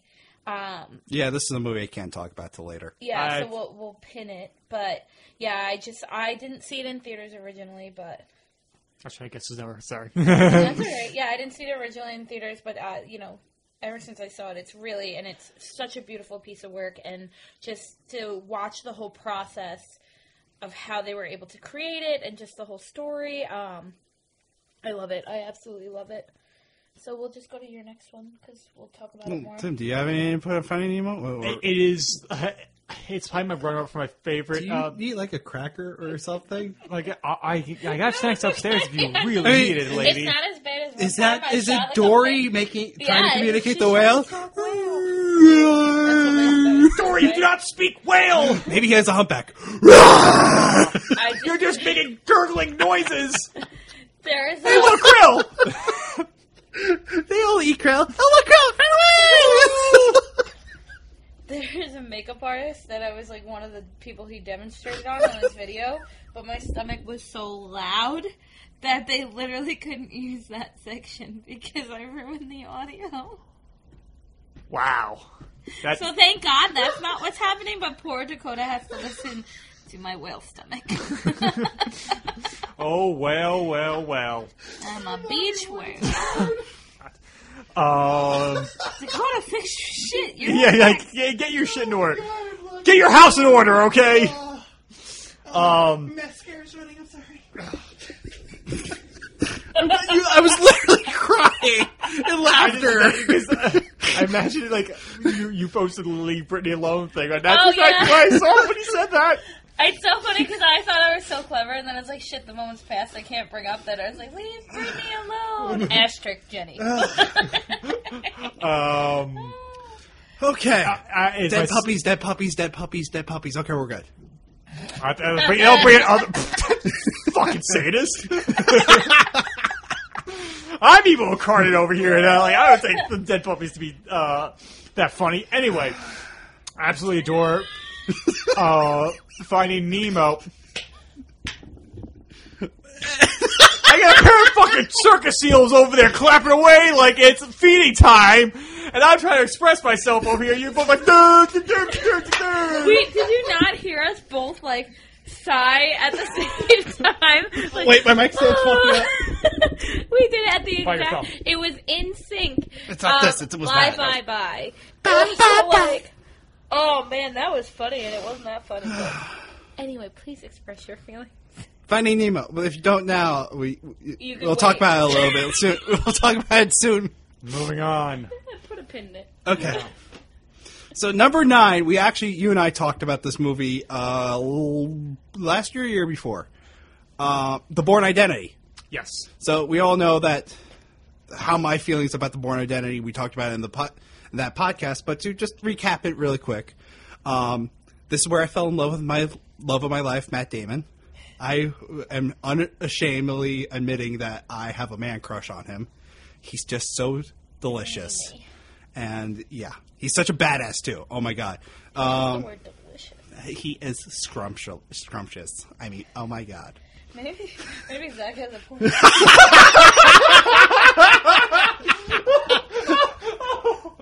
You know, people do confuse me for being gay sometimes. You don't say. And gay guys do hit on me a lot. Well, you take it as a compliment, dude. I do You're take it as a just compliment. delicious. You're I'm just just a absolutely scrumptious little thing. Little flower. He's ready to bloom. Scrumptious. I'm so scrumptious that I can hardly move. Anyway, so Bourne Identity, Matt Damon, 2002 movie. Yeah, I mean, From Russia with Love is the best espionage movie, and this was such a unique twist on that espionage genre. I mean, it's a little bit of James Bond, a little bit of Mission Impossible mixed with something completely different. Matt Damon has a great performance in it, and it's still one of probably his most memorable roles, and one that he said he would love to continue doing for the rest of his career, because if he could physically keep up with it. Right. Maybe that's not a great idea after watching Jason Bourne, but We'll get to it. yeah, we'll get to that one. We have to get to the Supremacy and Ultimatum first. Yeah. But actually, to be honest with you, Supremacy was one of my favorite movies for longest time, but then over time, Identity became just that much more enjoyable to me. Right. And I think it's probably arguably our favorite sequence is the field scene at the end. So great. It's pure suspense. And it was so weird. I was thinking about the scene when he's in the restaurant or the little diner, like the roadside diner. Talking about what he can do. What he can do and what he knows. Yes. And he has no explanation for why. And for some reason that pops in my head. I think like It was this so week or last good. week, and I was like, that's so strange. Why Actually, that recently I downloaded the audiobooks for No, I have to probably should do that. The chase scene books, the chase scene music. Ready, Steady, Go. Yes. Though the books, I read the books and the original trilogy, and then to a certain point, Robert Ludlum. Robert Ludlum. Okay. I read his original trilogy, and then the guy who took over for him, which I can't remember because after a certain point the books got weird.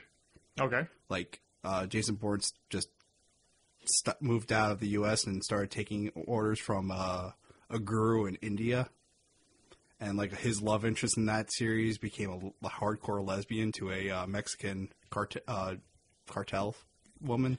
Well, And the CIA started recruiting a a gangster person. for a hardcore cartel one. I mean, It was like she went out to Mexico and like, okay, she made a deal with a girl, with this woman who runs a cartel off of tequila. tequila. That's what I'm doing next week.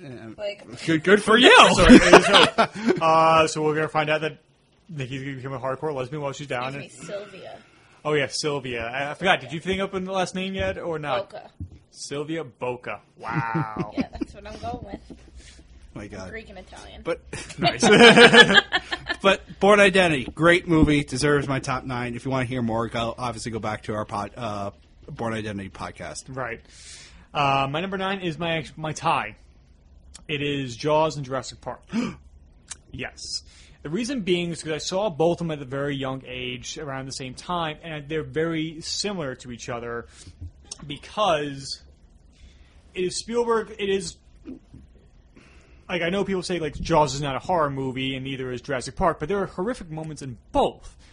They're both scary. There's great suspense. I mean, Jurassic Park wouldn't have happened without Jaws in a myriad of ways. One, like as the summer blockbuster as we know it, but also as like the kind of techniques that Spielberg used in Jaws influenced Jurassic Park. But there's also like there's a lot of E.T. in Jurassic Park as well because of the focus on kids.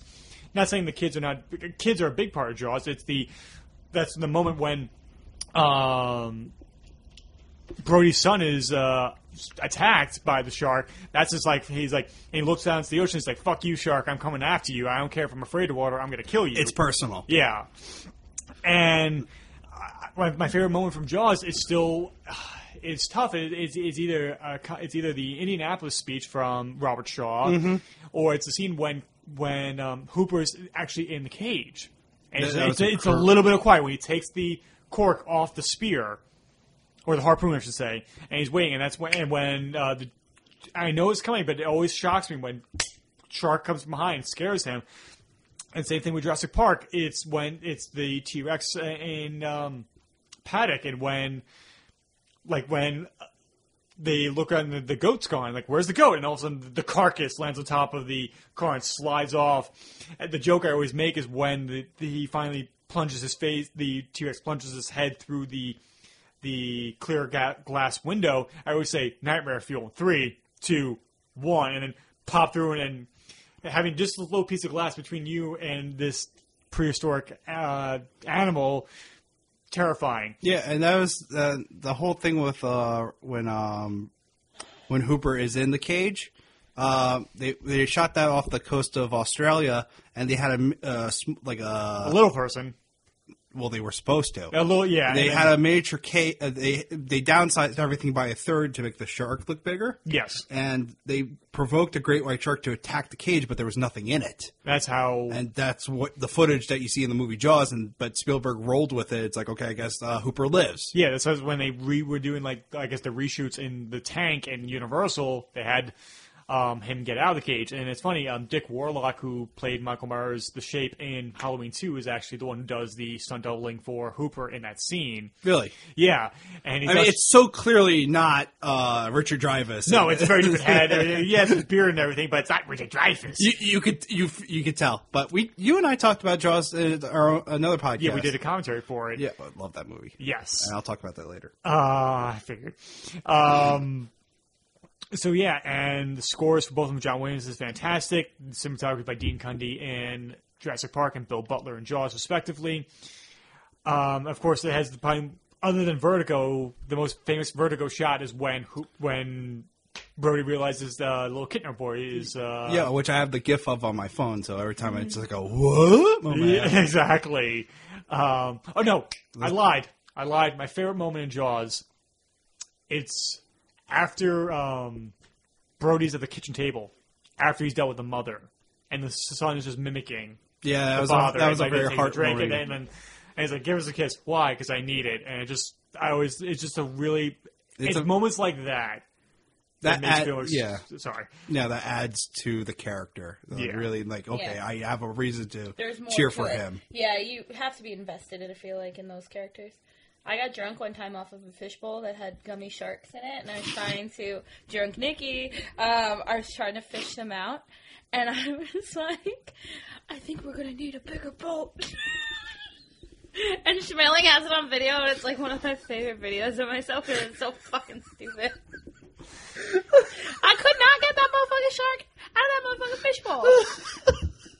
Shit was real. Sounds like a real fishy time, that's for sure. Oh, you ruined the moment. I'm sorry, I sunk that ship. It's okay. And, I'm back from laughing my ass off to just being stoic. I like your stoic face compared to my stoic face. You can't take your stoic face seriously. You're number 8. So my number 8 is a tie because I found out I was allowed to do this when Tim said he had a tie. Yeah. So I did WALL-E and I did Up. So because honestly, both of them are I saw them both in theaters. I love them both. They're so vastly different, yet they're just gorgeous, gorgeous films. Up will break your heart in the first 5 minutes, and then it's just nothing but building you back up. And I still almost every day I'm like, adventure is out there. And then with WALL-E, not only is that movie just magical, but when I was working at the theater and I was doing all these birthday parties, it's amazing to me that a movie that has barely any talking, it's you're about an hour in before the talking even starts, can captivate children that way.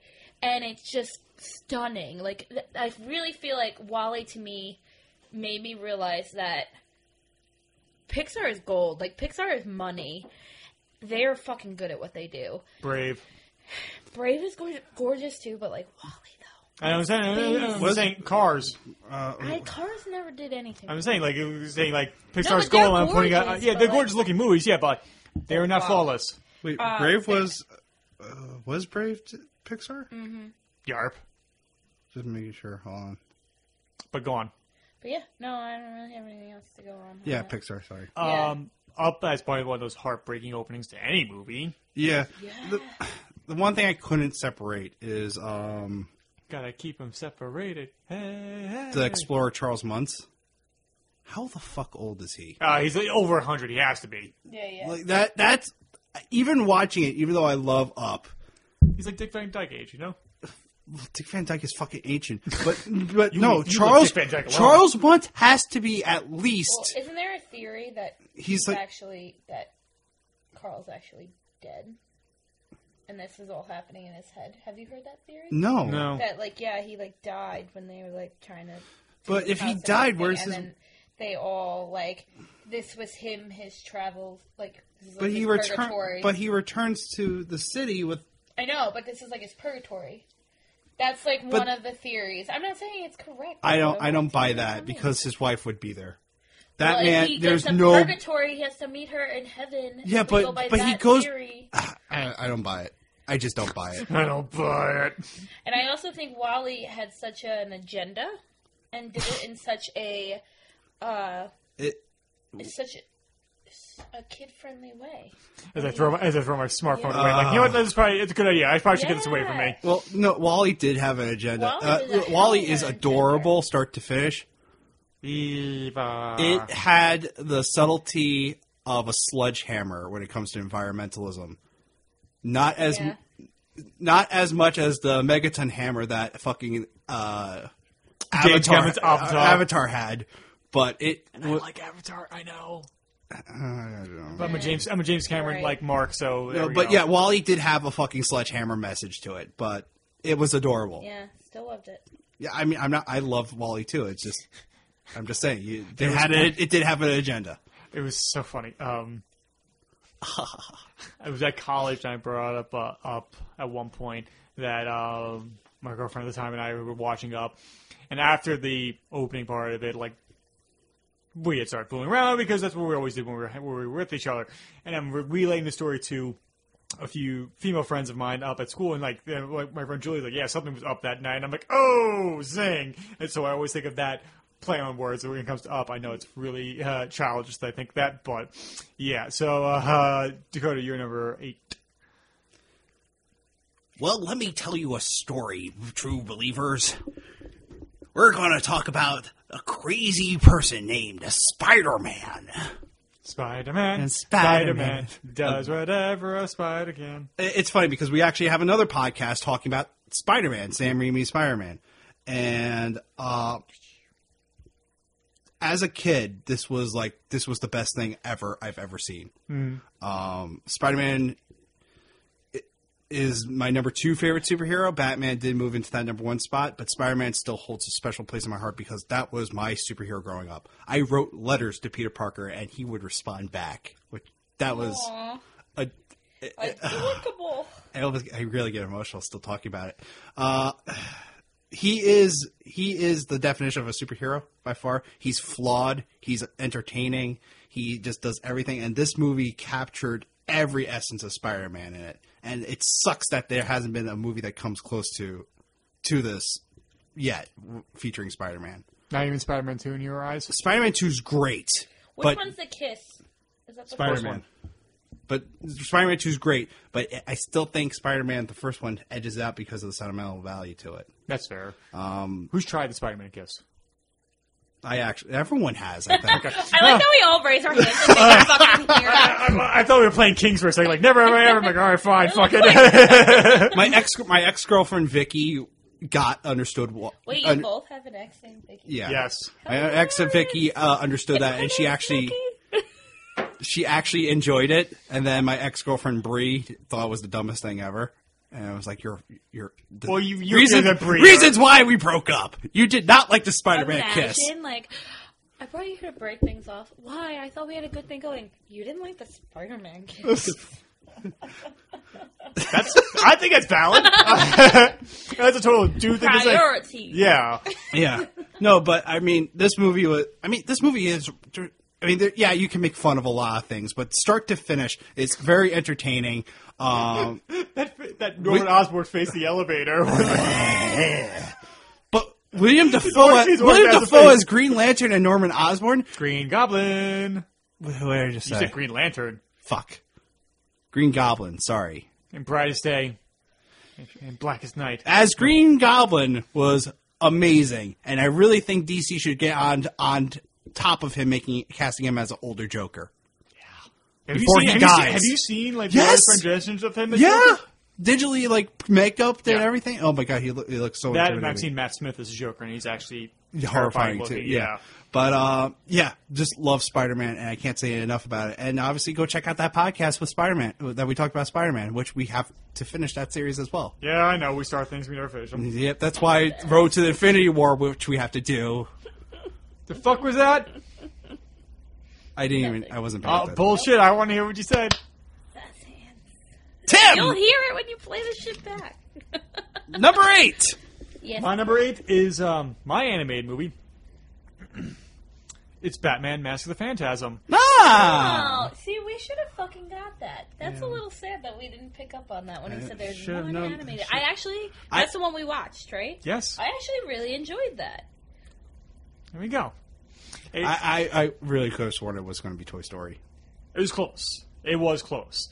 And it's my favorite Batman movie. I mean, obviously, I was a guest on my favorite podcast, Holy Batcast. It's a barely like an hour and 20-minute movie. We did 2.5 hours on that. And so if you want to hear my full feelings on that, go listen to that episode. It's just something I absolutely adore.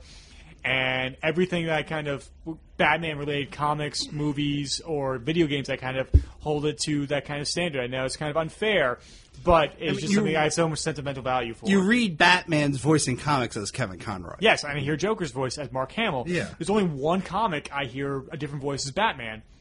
And when I read Dark Knight Returns, I hear Peter Weller because he voiced him in the Dark Knight Returns animated movie. Which he did a great performance. Yeah, there's only one line reading I have a problem with is when it's after they find Selena Kyle has been assaulted by the Joker, the SWAT team comes in and he grabs Carrie Kelly and they go diving out the window onto the hang glider and she slips but he grabs her and he says, "Good soldier, good soldier."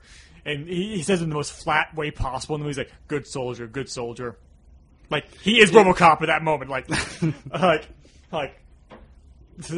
Clarence Boddicker, you're under arrest. Like, that's how flat he says it. Sorry, I'm stretching my knee out right now. It's that knee, though. It's kind of cramping on me. No, it's this This knee. Dasani? Dasani? Baloney? Disney? Yeah, okay. You're number 7. So my number 7, here's that film school shit coming back. The Cabinet of Dr. Caligari. Caligari? That's what I said. Yeah, German expressionism, all the freaky weird shit. It makes so much sense now thinking about it with you. It does. It totally does. And I was introduced to this well after I was a huge Tim Burton fan, but everything about this movie reads Tim Burton. And from everything I read, he swears up and down he had not seen it when he started filmmaking, but he has a very similar style. It's freaky, it's weird, it's off. and I love it. I really, really like it. I mean, it's really tough for me. It's a tie between that and Nosferatu for me because funny you should say that. So that's your Murnau film. Yeah. Okay, because you mentioned that before. I'm like, oh, is it? I'm like, is it M? Like, is it gonna be that No, or? it's Nosferatu too, and then it sticks again with, and it's funny because. Wait, do you want me to tell this? No. I I was saying M is Fritz Lang. That's why I'm like, because for some reason Metropolis came back to my mind. Yeah. Murnau did something else. My bad. That's Do you want me to talk about Nosferatu? No. We'll We can save it. We'll come back to it. But yeah, I mean, I can't imagine many of people to have seen The Cabinet, especially 1920. Like, Yeah, but it's not on everybody's repertoire. I need to watch more silent cinema now. Thinking about it. You know what? Doing this list and seeing stuff like that, I was like, I really want to rewatch some of these, revisit it, especially now I'm so far removed from school, to get to see it without, professors' words and textbooks' words in my head. It would be really cool to look back at. Yeah. Sorry for the noise, by the way. My knee was cramping up for some reason. But getting back to this, I guess because I never took a film class, unlike you guys, so I never even heard of this one. Yeah, it definitely is not something I think would have popped up on your radar if it wasn't. Yeah. It is like I want to watch more German Expressionism, and I also want to watch the early Hitchcock silent films because, I think obviously movies are a visual medium, and if you can tell a movie visually, I find that more interesting than with dialogue. I'm sure there are times that people like David Mamet or Aaron Sorkin and Woody Allen and so many people and Quentin Tarantino are wizards when it comes to dialogue, but I feel like if you can tell a movie visually as possible, that's why I kind of lean more towards it. Despite the fact that Sidney Lumet, like I said, is one of my favorite filmmakers, and a lot of his movies are dialogue heavy. Dialogue can be drama because as long as it's conflict, it's fine. Yeah. But I think that's why I loved Dunkirk so much because Nolan was aping so much silent era techniques in the making of that, especially as well as early Hitchcock, and so I gotta watch more silent cinema. Well, the thing is too now. Because we're a full 100+ years past that, people, I think it's like we're so hipster being like, oh, well, have you seen this silent movie? Yeah. It's very pretentious to be like, I really love this movie. But at the same time, it's like, no, your favorite movies all started from this, which is, going back to Singing in the Rain, that was a huge thing. And they were going from silence to the talkies. And it was a complete shift in the industry, and you would think people would find that super relevant now and be able to see that, but I also think in the age of Netflix and streaming and stuff like that, these are too hard, too complex. These are not binge watch. You can't just, I'm going to throw on a whole bunch of silent movies, and no, there's a lot to them, and there's a lot of mental work involved in that, and so I feel like watching them becomes almost like a chore to most people. Mm-hmm. And I wish we could get back to that a little. I'm not saying, because I definitely do love dialogue-driven stuff. The more clever a movie, the more I respond to it. But there is just something special about old school movies. Yeah, it's actually kind of scary to think that it came out 100 years ago. Yeah. That's holy shit. Yeah. And it's I just marvel at the creativity of that. Or even you think about really how old movies actually are. In the grand scheme of things, movies are not that old. No, grand scheme of things, no. Yeah, so as an art form, it's not that old. As an art form compared to painting, compared sculpture, and it's only been poetry, and it's even younger to be even accepted as an art form. Yes. Yeah, exactly.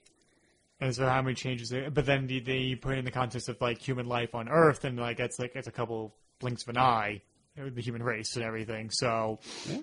But anyway, you're number 7. I won't take too long because you pretty much talked about this already. Because my number 7 is Jaws. Oh, sorry. No worries. We've talked about this on a standalone podcast as well, but we also talked about this. We've talked about one of my favorite scenes in Jaws in I forget what Harry Potter podcast we did. Well, I think it was Prison of Azkaban where we realized. No, it was Goblet.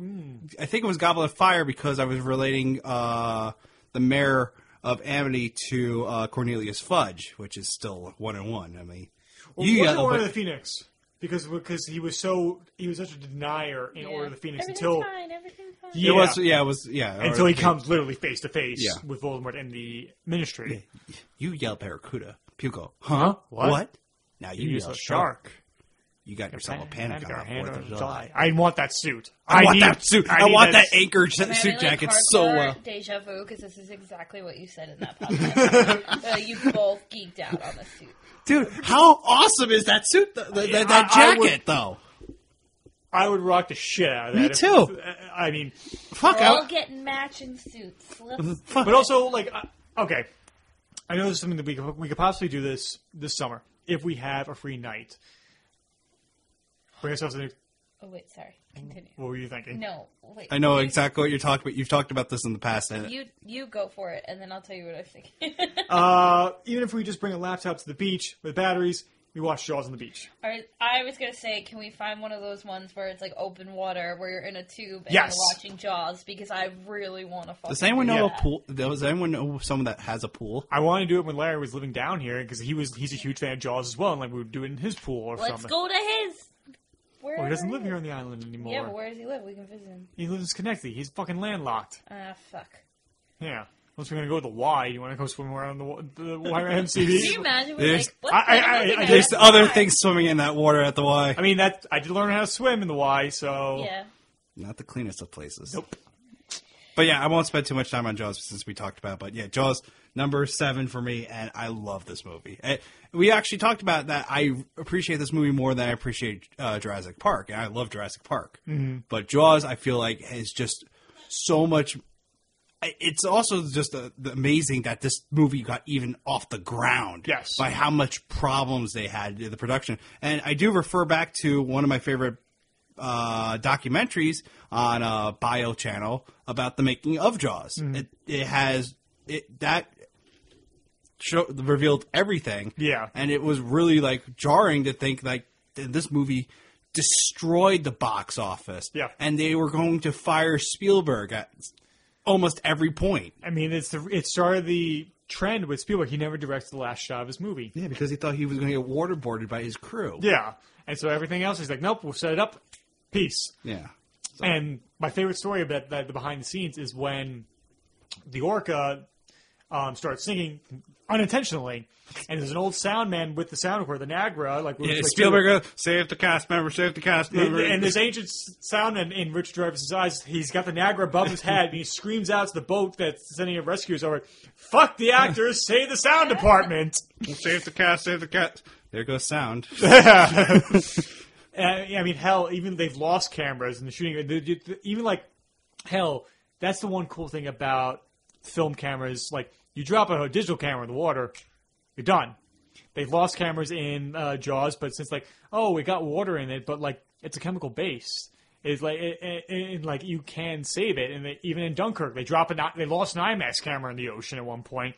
They were able to fish it out, but save the negative. That's awesome. Yeah, I mean, that's the one benefit of the photochemical process of being versus digital. But we're not getting on my film versus digital soapbox right now. All right, But number 7, Tim. now I have a machine gun. Ho, ho, ho. Damn it. I gotta have a Christmas movie on here, and it's not my only holiday movie on my list, and it's probably my number 2 favorite action movie. It is the hero's journey personified. It's John McTiernan firing on all cylinders. Is one of the best performances from Bruce Willis, Alan Rickman. Love Alan Rickman. Bless you. Bless you. Thank you. Ellis, Hans, Booby on the White Knight. And of course, it's him that he voices Arthur Reeves in Batman Mask of the Phantasm. Jan de Bont's cinematography. I mean, like, the best There's thing... a lot going for this movie. Yeah, and like, one of the cool things that there's 3 filmmakers specifically that John McTiernan, David Fincher, and Spielberg do. They're always aware of middle ground, foreground, middle ground, and background action. They'll, like, and if they're going to shoot a close-up of an actor, they won't usually just do a single of the person that's the only thing in the frame. They'll do an over the shoulder instead, or they'll frame something in the foreground, and so to give these things more depth. It's very evident that is in this movie as well. The setup of the action set pieces, they're done very slow. It's like, so you know the geography of where everybody is, especially the moment when McClane's on the roof and he's backing up as the two guys are flanking him as Carl's on the top of the roof. Yeah. He's walking across, he's like just waiting for him to come across to the corner so he can take him out. Yeah, I like. I love the sequence, and the movie does set up landmarks that the audience can follow. Yeah. like the nude pick in the service corridor. You know where he is. Yeah, and and it's like his safe point too. Right. He's just like, hello, girls. and that we know all the upper floors are under construction still. Yeah. Shoot The glass. Oh wow. We need some more FBI guys as the helicopter comes tumbling down off the roof. It's welcome to the party, asshole. it's the greatest. Welcome to the party, pal. I Sorry. mean, it's the greatest use of probably Beethoven's music in a movie. Oh my God. With the ode to joy, with the vault opening, and just like you want Hans to get away at that point because he's been working so hard to this, and it's so majestic. You're just a thief. I am an an exceptional thief. But I take, and now moving up to kidnapping, I'd say I deserve respect. A little bit of respect. But yeah. Yeah. I totally blanked on Die Hard. God, this I knew honorable this would happen. this I honorable said- mentions list is growing. No, I am sticking strong to my top 15 Because it's my like, after 15 I is like knew what would happen because I had all these movies in my head, and I was like, we're going to start talking, and things are going to click, and it's just funny because you're like, oh, I blanked on this. So I knew. yeah, but I'm not altering. I'm not You're not altering the plan. Pray I don't. Pray that I don't alter it further. Alan Rickman voicing Darth Vader. Oh my God! And just know. Now I have a lightsaber. Oh, No. Whoa. I find your lack of faith Disturbing. Anyway, you have yet to see Die Hard, right? I've seen Die Okay, Hard. Didn't we watch Die Hard together? No, we have not. Oh. Okay, you're just being rather quiet, so I thought you were No, just being coy yeah, about I it. just don't have. The affinity for it. Yeah. No, I like Die Hard a lot, but it's not one of those movies that I'm like, we're talking about motherfucking Die Hard. And it's the You best. know? It's a Christmas It's movie. the I don't best It know. is a Chris- Christmas it's the movie. best I don't Christmas care. movie. And it's so funny. I can't tell you how many times that gets brought up at the bar. People are like, Nikki, is it a Christmas movie or is it not? And I was like, it's a fucking The Christmas movie. It's so It's just Christmas. like how Sorcerer's Stone is a Christmas movie. Yeah. It actually is, yeah. Yeah, and, I mean, they play that shit on fucking part ABC of that Family is all the ABC time. Family, which is now Freeform, but part they of that still is their have- fault. No, it's ABC Family got bought out by Freeform. Yeah, but do they still have Harry Potter No, they Marathon? lost the rights. The rights went over to HBO, so HBO has all of the Harry Potter movies on No commercials. Think of it that way. That's okay. But yeah, I don't know what that. Maybe they'll buy the rights for Christmas. I don't know. Where am I going to go to watch all my cheesy straight to DVD Christmas movies now? Lifetime, Hallmark Channel, Fuck Lifetime. Hallmark Channel. Hallmark Channel's better. It's a Christmas elevator kiss 3. Same dialogue, different people. You're number 6. My number 6 is Nosferatu, so just going back to that. So here's another one from the 20s. I think part of the reason I love this movie so much, one, it's one of the scariest scenes when Nosferatu rises. That is practical. It's scary as fuck, and that they were able to pull that effect off in the 20s. How would He they just have did done it. that? He did it. No, but he went from flat to straight it up. was him. I swear, that's everything I looked. But physically, he how was is able to do? It's the same way Michael Jackson was able to lean like that. But he had like a thing in his heel to like the It was clock like in a place. weighted, yeah. Yeah, so like maybe there's like But something for pulling the his feet, most- but like for the that most part, that it's is him. abstract and that is core, just That like was all pushing because it himself doesn't up. even seem like he bends at all. He's No, just he's rigid. taut He's the entire just way up. taut. It's insane, and it's. I mean, that's like one of the more obviously that's the one of the famous scenes out of the movie. Yeah. Is Either that or and he's then going him up, creeping going up the stairs. And the whole thing too is that this movie was almost completely destroyed because of the Stoker. Is that how you say it? Bram Stoker. I thought it was an R. I thought it was Is Stroker. it? I don't know. We all know Bram. how to No, pronounce it's it. Bram. That the R is in the first name. It's Okay, Stoker. Bram Yeah, you're Stoker. right. So the Stoker estate brought them to court because it's essentially Dracula, Yeah. but without having paid the rights. So it was ordered that the prints be destroyed. So only a few copies actually survived. So I had watched it for the first time in German class. I didn't learn a lot of German, but I did discover a new favorite No movie. Spaghetti Deutsch? Ich spreche die Deutsch nicht so gut. But Yeah. that's about all. I can tell you I have a hangover, but that's not really that useful. Not at the moment. Eine anyway. keine Scheiße Kinder. I You also shitty little children. I'd say if I had You would say that. It was something I grew up with. That also makes sense. And you know how everyone learned this sentence, like, I have a cat in my pants? Well, it's not as funny when, like, a girl says it, because it's like, oh, great, this works. But anyway. It's also probably so angry in German. Yeah, I mean, like, what would be? I know. Wait, the Too mental bubbly hospital is for what? me. Krankenhaus? Or is it just hospital Krankenhaus? I think mental hospital is Krankenhaus. You know that The head house. Krankenhaus makes perfect sense. Yeah. Take him to the Krankenhaus! But yeah, so Nosferatu, another one of the old school, and I think it just does it lends a lot to horror, particularly vampire. I hate the remake that they did. With the Werner Herzog one?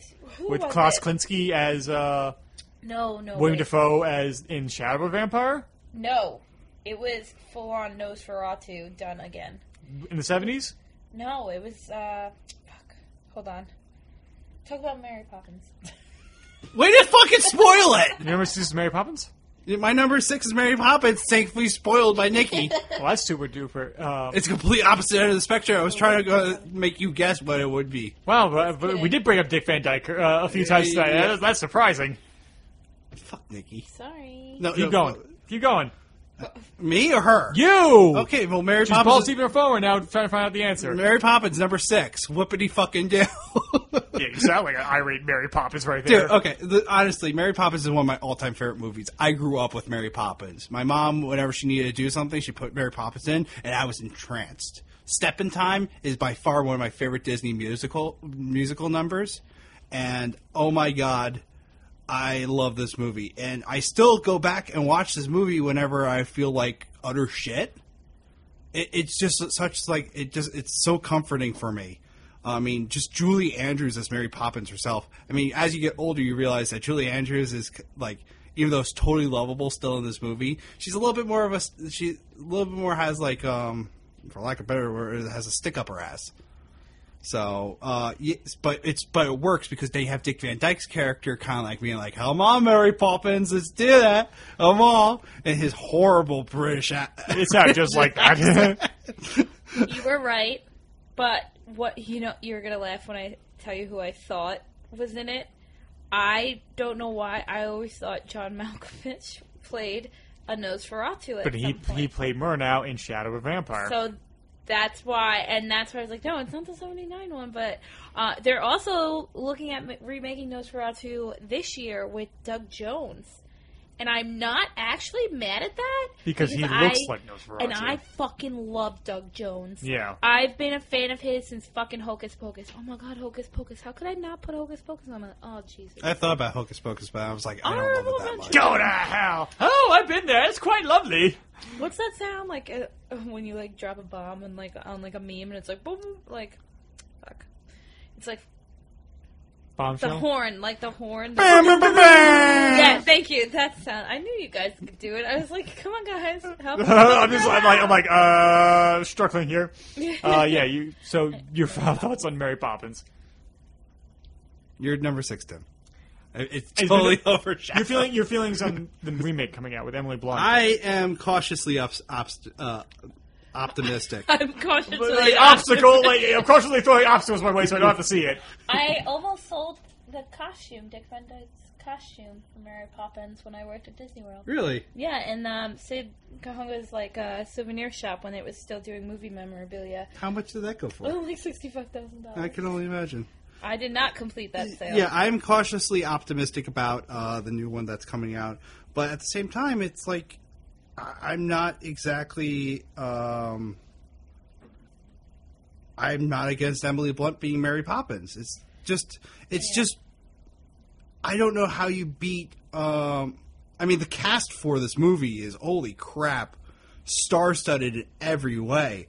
They even dug up Angela Lansbury to be in this movie. Holy shit. Yeah, I mean, Angela Lansbury's been old since the 60s. yeah, Sorry to say. Angela Lansbury, an elderly woman. She's been old since the Manchurian Candidate, guys. Murder, She Wrote. But they dug up like literally everyone they could from the original movies back, except Julie Andrews. Huh. I'm not sure if I'm like Meryl Streep has been on my bad side recently, so I'm not exactly thrilled that she's going to be in it. But as an actress, she's going to give another great performance. Yeah, because she can't help but do that. Colin Firth is in this movie, and I love Colin Firth. Yes, because Colin Firth can't do anything wrong. Exactly. Unless we find out he's a total douche, but I don't think so. I think he's supposed to be a pretty cool guy. But yeah, Mary Poppins. Every time I'm depressed or anything like that, it's one of my go-to. It's one of the two movies I go to help cheer me up because it just reminds me of that being super young, watching this on VHS as a kid, and I can't help but think that. And then also the movie Saving Mr. Banks. Totally love that too. It was such a great chance to learn more about it. Yeah, I agree. And then I'm looking forward to what they're going to be doing with the one about Winnie the Pooh coming out. Yes. Yeah. So my number 6, I'm a dyed-in-the-wool Hitchcock fan, so I had to have one in my list. So it's got to be Rear Window. It's my favorite Hitchcock film. I mean, it's possibly my favorite Jimmy Stewart performance. I mean, I love him in this. I love him in Mr. Smith Goes to Washington, and even in Rope, and of course, It's a Wonderful Life. But like, if I was going to define what a starlet looks like, or what a beautiful Hollywood actress is, my mind immediately goes to Grace Kelly, and it's her introduction. Grace Kelly's amazing. When it's Jeffries, like he's in his wheelchair obviously, and he's asleep, and she leans down in slow motion, is that giant close up of her and her perfect blonde hair. I mean, it's like you can't like. There's so many people I fell in love with her right then and there the first time I saw it, and how. There's so much depth to. There's so much going on in the background of that movie because it's meant to be like a real life city block that's going on at this time, and the nurse I always forget her name, and like she's so sarcastic and witty, and she puts Jeffries in his face for being such a peeping Tom. I've written some other stuff that I've kind of ripped off the ending to with the when I wrote my Batman fan film.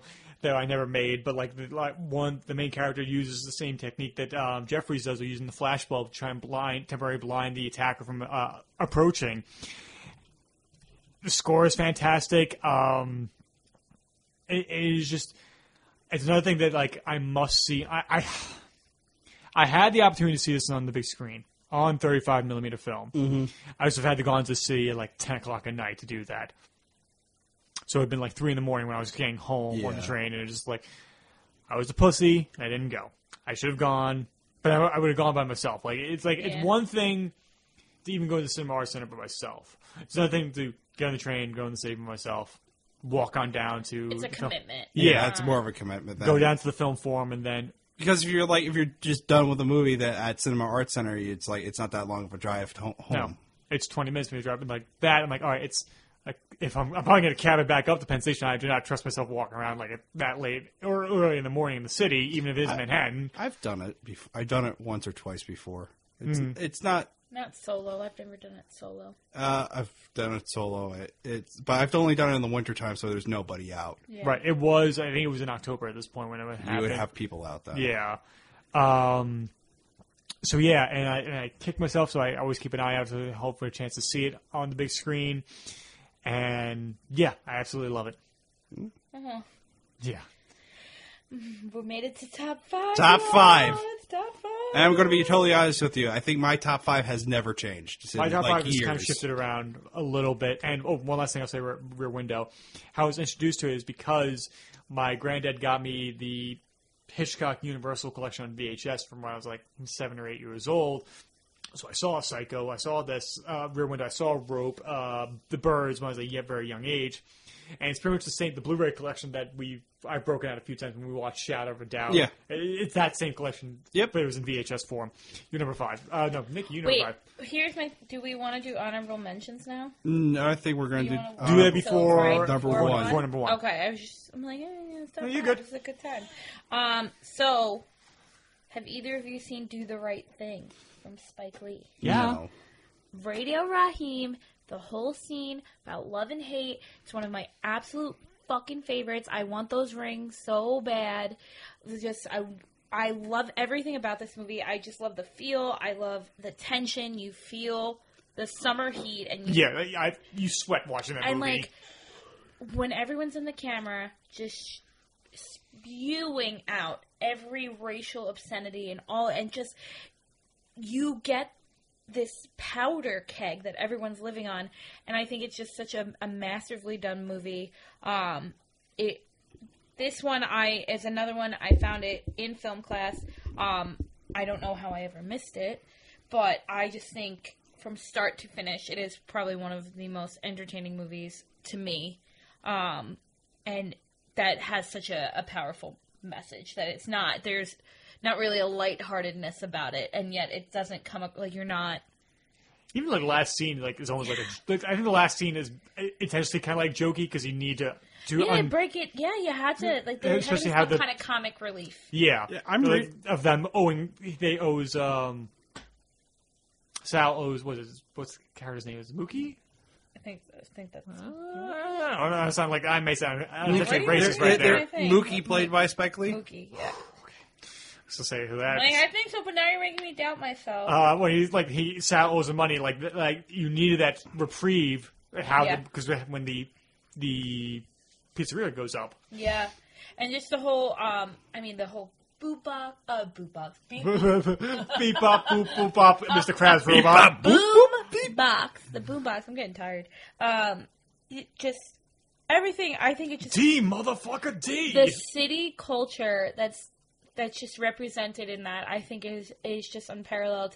And just that ending line from Radio Raheem's like monologue about love KOing hate, like, gets me every fucking time. No, I haven't heard of this movie. I'm reading like the synopsis, and I'm actually not understanding the comedy. It's considered a comedy drama. It's considered a comedy drama the same way that Get Out is considered a comedy horror movie.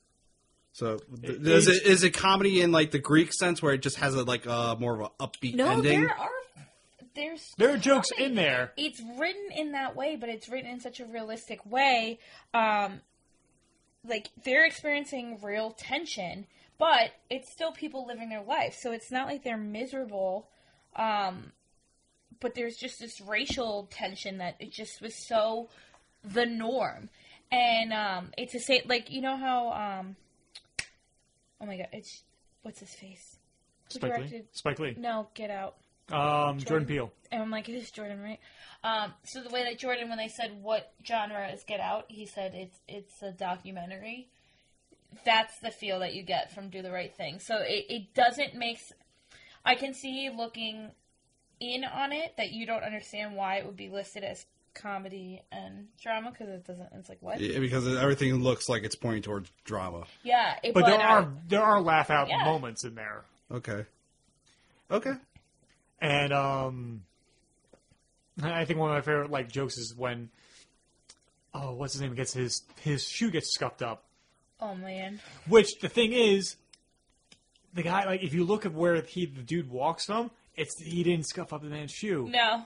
And I love when he's like, "You just moving in here and everything like gentrification." Like, I was born in Brooklyn. Oh, the whole crowd just walks away. Everyone just like, "Oh, we can't even do anything about this now." Yeah, I definitely want you to watch it, Dakota, because it's something so. I think it's just so out of the wheelhouse of everything else he's seen. You said you saw in a film class. Was the conversation discussing it a little bit off, kind of tense a little bit to some students? I was worried it would be more so, but it was a very intimate class. So that's the thing. I think if it was a different class, it might have been more so.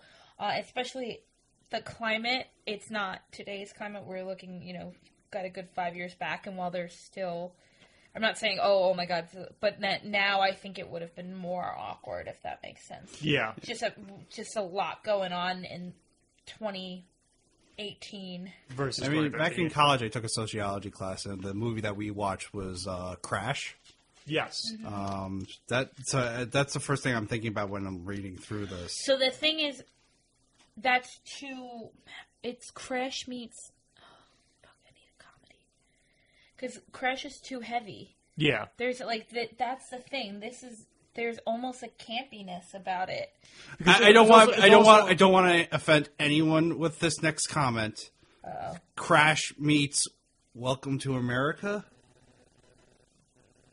Is it Coming to America? Coming to America with to Eddie Murphy because he's in I Queens. think that's a little too intense, but you're on the right. I said, I'm prefacing. I don't want to offend it, but that was like the first thing. And that gives a good urban feeling to it. Yeah. Because it's like here's somebody walking into a different. It's Crash arena meets than Barbershop more than anything. Yeah, that's more what I would go with. I haven't seen Barbershop. I would agree with that. Okay. Because you think of a small business as kind of like a focal point of an African American culture where they kind of like live and breathe from. There's a lot of shooting the shit and stuff like that. Gotcha. So Yeah. It's very, even like Friday, how Even Friday Friday, has, it's very funny, but there's also really real points in it. Yeah. And I think that's Do the Right Thing sets that tone. Right. Gotcha.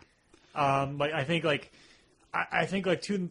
It's very similar to it is like Boys in the Hood. That's heavier. Now we're going heavy again. Yeah. That would, like, Crash would be in that ballpark of Boys in the Hood. Yeah. Okay. And like Friday would be like kind of like the counterpoints to that. I mean, I really do think Get Out is a good counterpoint, not counterpoint, point of reference if we're going back, because I think there are elements to Get Out that are very funny. Yes. Especially, the best friend that's The best friend TSA agent is so funny. He's and then hilarious. it's also like, wait a minute, like, she's even fucking separating her cereal from the milk because you don't mix the colors with the whites. It's fucking genius. I always find it really funny when people come into the bar and they're like, I really thought Get Out was overrated, and it's always like a 45-plus-year-old white man. My issue with it is that you don't mind if I spoil this, do you? I'm probably not going to watch it. If you were going to watch a horror movie, though, this would be it because it's not true blue horror movie. The first two acts are like adds unbearable tension into it, but it's not like in a scary sense. It's more of a social sense. It's and you're like, what the fuck? It's more of a what the fuck than like. Yeah, Okay. and it's kind of sitting there uncomfortable. It's not a movie that I will probably actively go out of my way to watch, especially on my own. Let's just put it like that, so you could spoil away. Movie night. Oh, I'm sorry, Tim. Yeah, I it's keep okay. getting into this. No, my only issue is that I figured since like we've seen like the wife or the mother like doing like hypnosis, I thought that would have been that's what like he would lose his identity via that, not brain transplant. It's a fucking Frankenstein movie. I felt like though hypnosis wouldn't have been enough. Just to truly steal your identity and like living behind your eyes and you can't do anything about it. But no, I just felt like they needed to take it one step further. It's Frankenstein, but it's also like Invasion of the Body Snatchers. Kind of, but I feel like even. And though, I like the fact it's like split. Like you're literally like they're there still and screaming, trying desperately, and like they the can't. dude at the party who's like he starts has a nosebleed because of it. I mean, I like how everyone to like act it out for you. Yeah, nosebleed. But I just feel like I understand, like, except the fact that the father is a neurosurgeon and everything. But I just feel like, and I think it needed an element of gore, and you cannot get that from hypnosis. I think if there wasn't any blood, you could have cracked open his skull and removed some of his brain, but then it would have been like Hannibal territory, like, oh, let's eat some of his brain. And that's what I don't think you wanted to go with. I think that the emphasis was supposed to be more on all of that tension. Yeah, and that's, I mean, I can understand that being your hang up, but I still think no. But I have like. That's like the only like hang up I have with it. I think he chose the right ending to go with it because it had a much darker ending where he actually is arrested and he gets charged and he gets thrown in prison. Like, that's the original ending. And, oh my god, I'm so glad he didn't go with that. Yeah, they shot it, but like no, it has to be his friend showing up, and it's like, how do you know? Because I'm motherfucking TSA. Like you needed that. Yeah. I'm so happy that's the ending of it. It's going back to this that you need something. If you hand people, if it's a heavy-handed message with no reprieve, it's too much. You leave the theater too much. You're not thinking, at that point you're like, that was too much. It's that sledgehammer that Dakota mentioned earlier. But I think by having it on that, like, oh shit, but that ending, I think it makes it more palatable. Like you think even Schindler's List, it doesn't end on. It ends on. I know. Funny, you should say that's on my list. Sorry, it ends on hope. It ends on the people coming together Oh my and god, everything. the ending to Schindler's List. No, makes but also me- like I could have sold the car, I could have sold the pin. Like Oh my that, god, stop talking about it because I gotta tell you all about this Okay. in You're like number 5, 10 go. minutes. Okay, well, once again, it goes from super dark and serious to bubbly and nice with me. I kind of like that though because it seems to be worth. But I feel like it's such a letdown because I mean, No, I had this movie on my list. yeah, my number 5 is Finding Nemo. Oh. I love this movie. It is before I reach for Mary Poppins, I reach for Finding Nemo whenever I'm like sad and depressed. It, even though it's like the oddest movie to pick you up because I mean the ending's happy, but it's kind of a sad movie a little bit. I mean, obviously the father loses his son, but the son saying "I hate you" and then gets taken away. It's like, well, Well, that's what? what's so What? real about it. It's too, very because real. It's human experience, but in fishes. I love the colors in this movie. From an artistic standpoint, the colors and everything in this movie are great. I love this movie. I can quote this movie like line for line. Just keep swimming. But it's not just keep swimming. I No, mean, I know even all the of it. even the fish in the fish tank in the doctor's office are Oh. so memorable. I My say this bubbles. sometimes at work, and people look at me like I'm like I've got 15 heads, and this guy. One of, Oh wait, you tell your story, and then I'll tell my story. one of the most quotable lines in this movie, to be honest with you, is the big blue. What's it like? Big and blue. I knew it. I love that line. So this guy, stupid. it was the day that I got flowers sent to the brewery. Oh yeah, yeah. So this guy came in and they had warned me he's kind of creepy and stuff. And he goes, "Hey, if things don't work out with the person that sent you flowers, maybe me and you could get sushi." And I literally go, "Fish are friends, not food." And the hair flipped away. And like people get such a kick, 'cause you know how picky I am. So when people are like, "Well, do you eat fish?" and I'm always like, "Fish are friends, not food." I'm like, Finding Nemo changed my life. Not that I ever ate fish before. Yeah, but no. But to be honest with you, this does have a lot of sentimental value to me as well, because not just because I grew up with this movie and it's my go-to. It actually was the. It was what. Real subtle, lady. You both of you can never fucking bastardize me about that bathroom break I took Goddamn, many you call times. attention to it playing. while I went quiet for solitude. I pissed a gallon out of myself right there. I'm just saying. Don't fall in. One of the best dates I've ever been on was to the Finding Nemo in 3D re-release. Right. Did you want to go to the top of Mount Wanahakalugi? Mount Wanahakalugi. Shark bait. Hoo-ha! Shark bait. Hoo-ha! Oh. And William Dafoe. Once again, great in this movie. Yes. But going back to that Never stopped me. Scar on the side. oh my god, it's so good. So good! This is my sister Flo. Hi, Flo. Hi, how are you? Don't talk to her. She's crazy! And then, there's so many times my sister Stephanie will say "escape." Oh, it sounds like escape.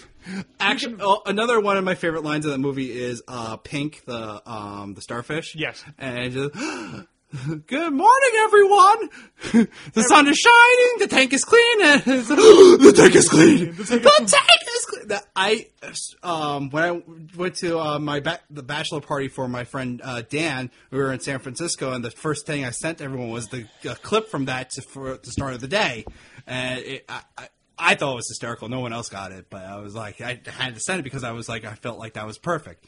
But that one date with my ex-girlfriend Vicky, seeing Finding Nemo in 3D, and we just quoted the entire movie. We were by ourselves in the theater, and we just quoted the entire thing the entire time. It was one of the most.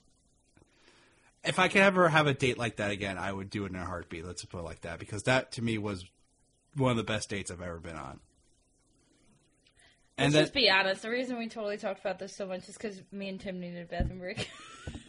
No, that's them. Or they're all brought tears in my eyes, honestly. Like, just say no, because otherwise I think we would have moved on. No, because I felt my bladder collapsing in on myself right there. I literally sent a text, like, I'm like, we're only on movie 6, and I really have to... Zach texted me, "Can you bring home food?" I'm like, "Yeah, I probably have another hour of talking." That's why I've been trying to keep my things brief. But I'm like, that's impossible for me. yeah, I can't It's shut not up. our thing. No, I'm sorry. it's okay. I mean, like I said, Finding Nemo has a really special place in my heart. I'm sorry. No, you don't never have to apologize for anything, especially these movies that you enjoy. In the top 5, there's no apology. Yeah. No apologies needed. Number 5, Way to be, it's Nick. finally. Way to be. Go ahead, Tim. What's your number 5? I was settled. And your number 5, Tim. My Western, The Good and the Bad and the Ugly. Ooh. I had to get a Western in there. Jesus Christ, you goons. Wah, wah, wah. I mean, you could argue if Once Upon a Time in the West is probably a better Western or not, but I think it just, for entertainment value, Almost nothing more iconic than Good, Bad, Bad and and the Ugly. music, I mean, the cinematography, Clint Eastwood, Eli Wallach, Lee Van Cleef. Very fucking close. I had not seen it until I took a Clint Eastwood class. You there's Clint Eastwood classes? I went What? OD'd on Clint Eastwood though. Now, like, I was like, I need a break from Clint Eastwood. Did you watch Play Misty for me? We did watch Play Misty. We watched Beguiled as well. Oh. Well, Oh, we already got that out. you got it right. But yeah, no, I took it, and I would have taken a Scorsese class, but I. But if it was those manly kids and those dumb dog? What? If it was those manly kids and that dumb dog? No, I just dropped out. I feel like it is a perfect evolution from like the westerns from like John Ford, Howard Hawks, and Anthony Mann, and it is with its own flavor. I think the Ecstasy for Gold, when Tuco is running through the graveyard to find the grave itself, and this final standoff, like there is a mathematical equation to that standoff. It is a certain time signature, the edits and the music to the standoff of them like going for their gun, like building up for them going to their shootout. So I did like a 20-minute video essay on it, and like I couldn't sleep one night, and I was like, "This is fascinating." And it was like almost like Invader Zim, like my eyes were like gigantic, like soaking all of this in. Well, also, just to go back to the Ecstasy of Gold. See, Just the theme itself. It has it's been given a new life in the Modelo beer commercials. right? Right, Modelo's a beer. Yeah, just making sure because I don't drink that beer. Modelo's beer. I know it's beer. I just wanted to make sure I got the name right. With the remix of Ecstasy of Gold, which is actually a really good remix of it. But I'm sorry, go on. I think that was actually that commercial the first time they used it, I think it was actually David Fincher did that for Nike. I think. Really? The first time that you saw it, like, because it was the two players, like, as kids growing up, and then they eventually saw each other on the field. And it's also been, like, it's the entrance to Metallica every time they hit the stage for years. They've been using that as they'll play Ecstasy to Go before they hit the stage. Really? Okay. Yeah. I mean, they even did a cover for a Ennio Morricone tribute album, and they did their cover of it, of Ecstasy of Gold, and it's kind of interesting to hear Metallica do that. Yeah, I could imagine. I love like the intro. I mean, like Lee Van Cleef going to that one person to find out information about The old man. yeah, and just like them just eating food, just sitting there. No, that I thought about the old man after he did that scene. But no, I know he shoots him through the pillowcase. No, and but the opening scene when he is shoots him and he shoots the older son. Oh my god, such a good scene too. Oh, I mean, it sets Lee Van Cleef up so beautifully. Yeah, and then Tuco torturing Clint Eastwood in the desert for making a walk through it. Even like the heart wrenching of when they're in the Confederate prison camp and the Northerners are playing the singing as they're interrogating Tuco and beating the everything shit out of him. The bridge sequence. Bridge sequence is great. And then they blow it up at the end.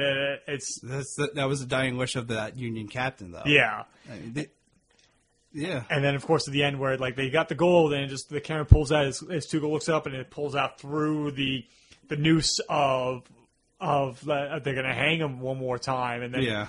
it ends like, you know what you are, blind, just a dirty son of a wah Yeah. wah wah wah. Yeah. So, But I'm going to be totally honest with you. Out of the Man with No Name trilogy, I feel like the two Forgotten movies, A Fistful of Dollars and A Few Dollars More, are actually better. I do like A Fistful of Dollars. Fistful of but Dollars it's is pretty much great. Yojimbo, just done as a western. Yeah, but even It's true. A Few Dollars More is really good. I mean, Lee Van Cleef is also great in that as a movie. hero in that. And best fucking line ever from Lee Van Cleef.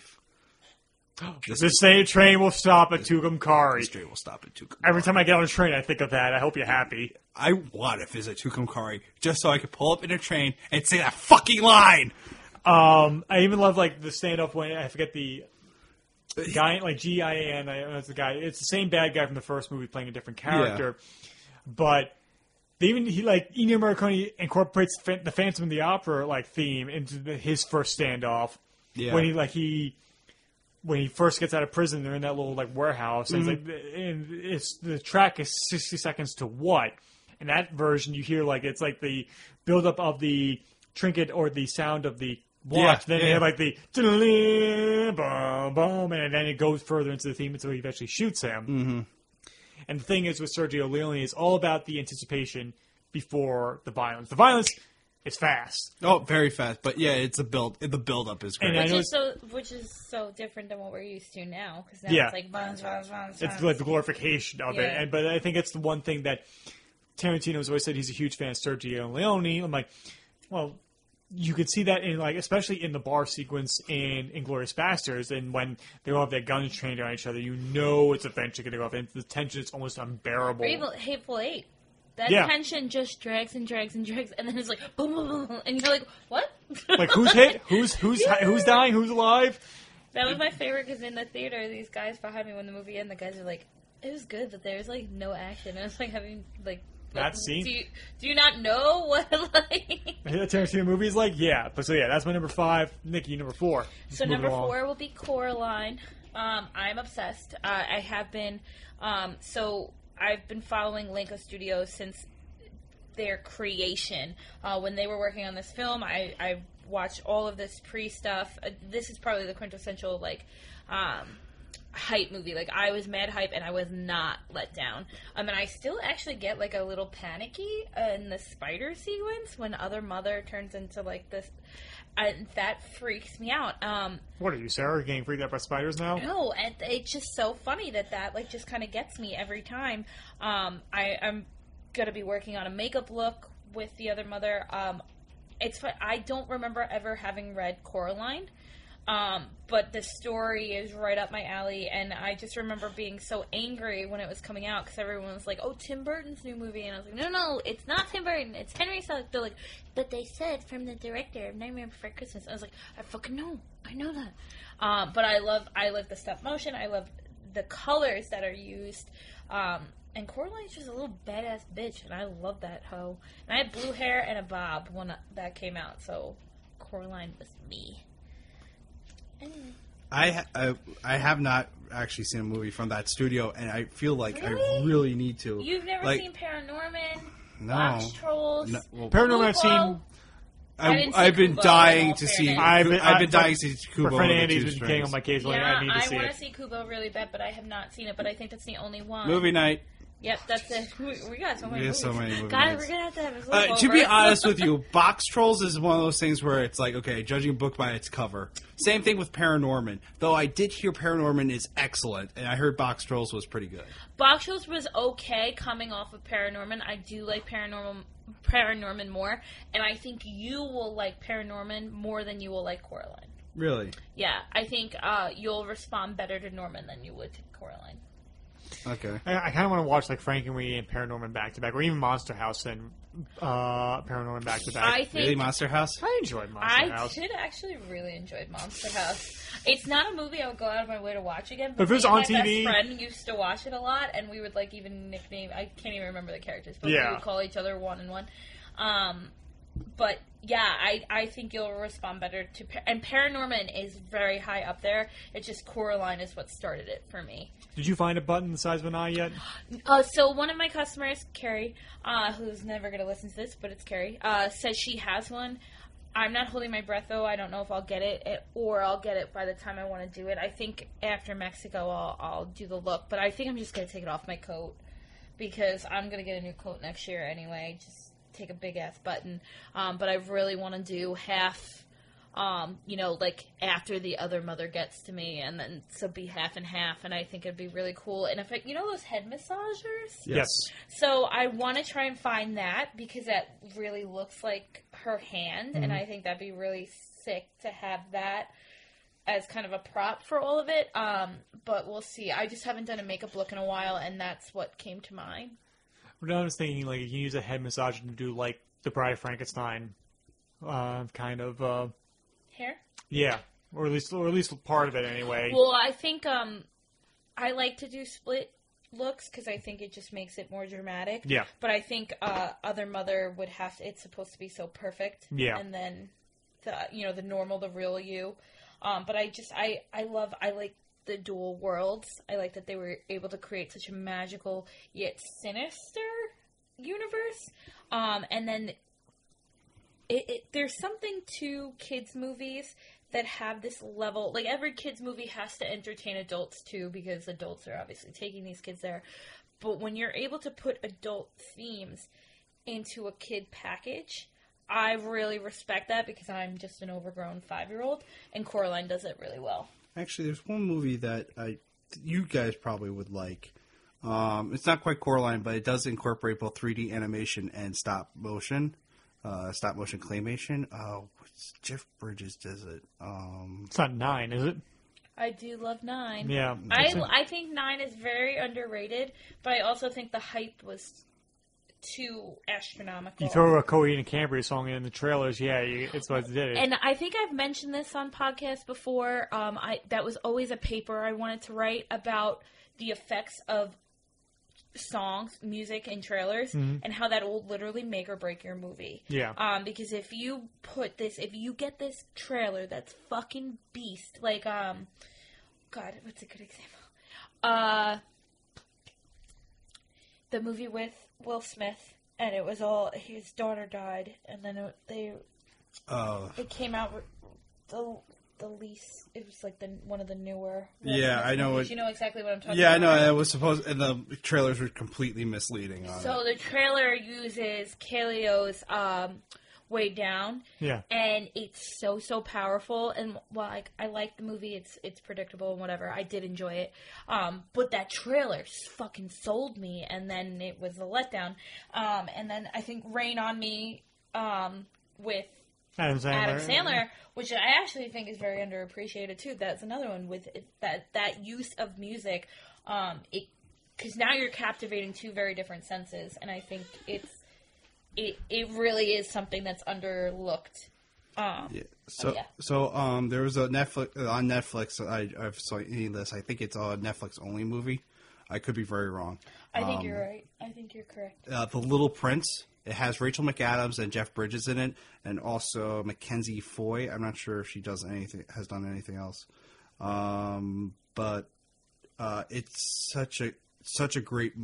Oh, she was in The Conjuring. But it's such a great movie because it does incorporate claymation, stop motion action perfectly well with the story, and it uses it brilliantly.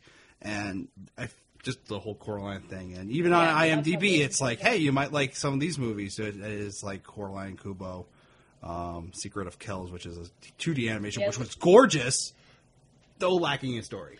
Leica also worked on Corpse Bride. They did contract work for that, but that wasn't like a... Yeah.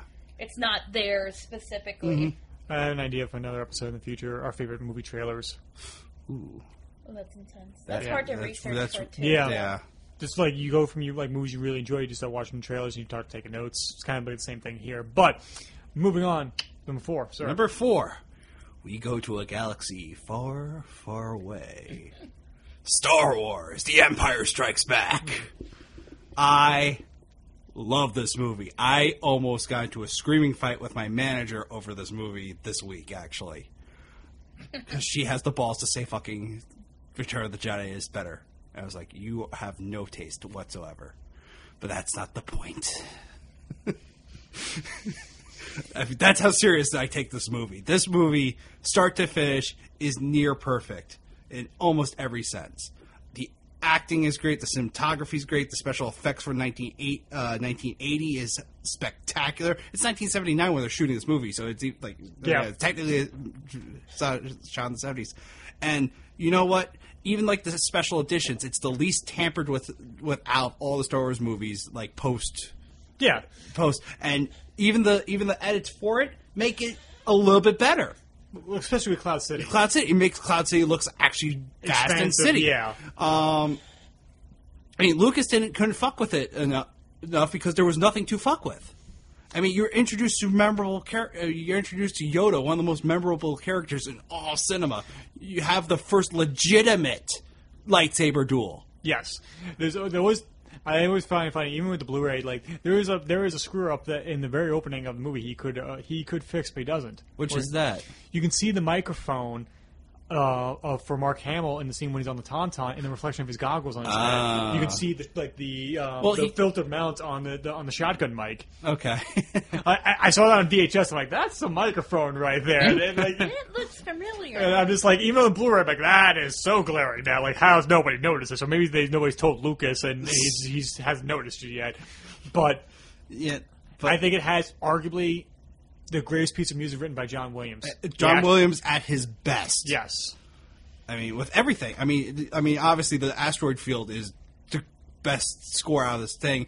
If you don't count Yoda's theme, Yoda seems awesome. or like him using the Force to lift the X-wing out of the swamp that's even powerful. And even some of the Like the message behind it, like size matters not. size matters not. Do Like, or do not. There is no try. I know it's being to the ground and it's made a joke of, but the don't believe ideas it. behind it. I don't believe it. I can't believe it. I use it at That work. is why you fail. Well, your job is very Star Wars centric. Well, yes, that's true, and I'm the only one. Well, actually, I have to touch base up with Gabe and see if it's true, but I'm the only one that computer's doesn't gonna die. truly know Star Wars that well. But when we're talking about cans and bottles, I'm always like, you know, it's do or do not. There's no try. Yeah. And, like, people fucking lose their shit sometimes over it, and other people just kind of look at me like... Another thing I have an issue with my manager. She tries to quote Yoda all the time because Yoda's her favorite character. She can't even get do or do not.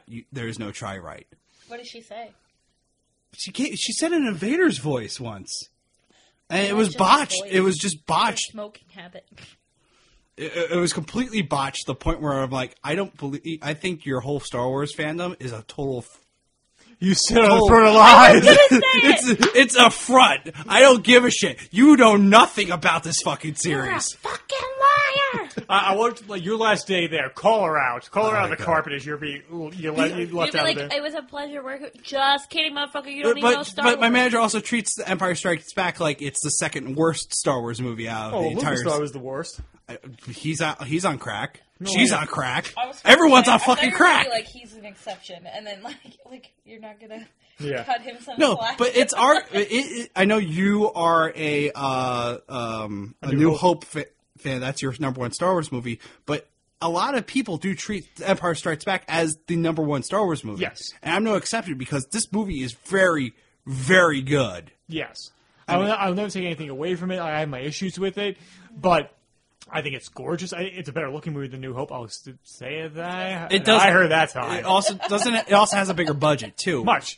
And Also they were able to, between A New Hope and Empire, better all the special effects. yeah, because after the success, ILM kept working and Ben Burt kept making archives upon archives of sounds to be used. Yeah. And the Sound of Slave One, and another podcast I listen to, and I know fans who listen to the show love it. It's called Hey Do You Remember?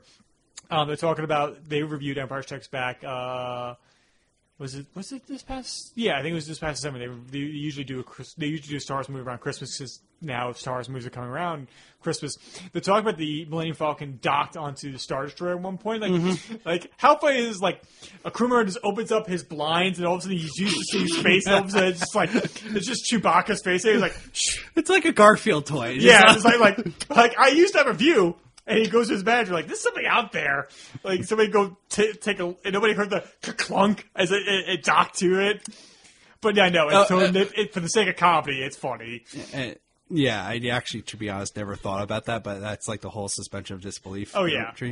Plus, they're kind of in space, so it's a vacuum, so there won't be a conjunct on the outside, but inside there definitely they'll would feel be. the force of one thing being connected to the other. Yeah. But no, actually, out of all my movies on this list, this is probably the one I will probably defend tooth and nail over, because I mean, even my top 3 I can understand, but number 4, Star Wars: Empire Strikes Back, I will fight tooth and nail I will argue this point as it being the best Star Wars movie. He's got the best looking stormtroopers on Hoth, the scariest looking stormtroopers. God, they are badass. Yeah. And I did go. I just remember talking about. Remember we were talking about the Battle of Hoth and like you playing devil's advocate. Like, what happens if they just cruise a Star Destroyer right into the base? And I freaked the fuck out on you. Yes, you did. And then I would toll Reddit troll. Yes. That's how emotional I get with this movie, though. So yeah. Number 4, Tim. I wanted to make it as uncomfortable as possible. Sticking with science fiction, it's Back to the Future. It may be the first movie that affected me in a way, like, along with probably like Jurassic Park and like Batman '89, it's something that I want to make something that affects me like how this movie has. Mm-hmm. And the Doc and Marty relationship, how Zemeckis photographed it, Dean Cundey's cinematography, Alan Silvestri's score. The movie's not that big, but it's Alan Silvestri's score that sells it. And the moment, the score that hits me the most, other than the climax of like racing against the clock, literally to the clock tower, I think that section of him, Marty racing to there as Doc is trying to get the cables working and everything, I think it's one of the best pieces of edited sequence of any movie, even action sequence. I think is just wonderful. My favorite piece of music is when Doc and Marty are saying goodbye, and Marty gives him a hug, and there's the music underneath there, and he says, "I'll see you in 30 years," and Marty says, "I hope so," because he doesn't know if he can save Doc's life or not. And it's just the camaraderie between the two of them. I think I realized in my life when it comes to social interactions, I realized I'm much like George McFly before the... I'm kind of in between with George McFly, like before he becomes a man, like a true man, and another, like when he's stand up for himself, because I'm like, I am a dweeb, I am a dork, and sometimes there's conflict I have a little problem with, but then at times I'm like, I can be very stubborn, I can cause trouble between friends when I'm really an asshole. I apologize for moments like that. Wow. Sounds like that happened this morning. And I apologize.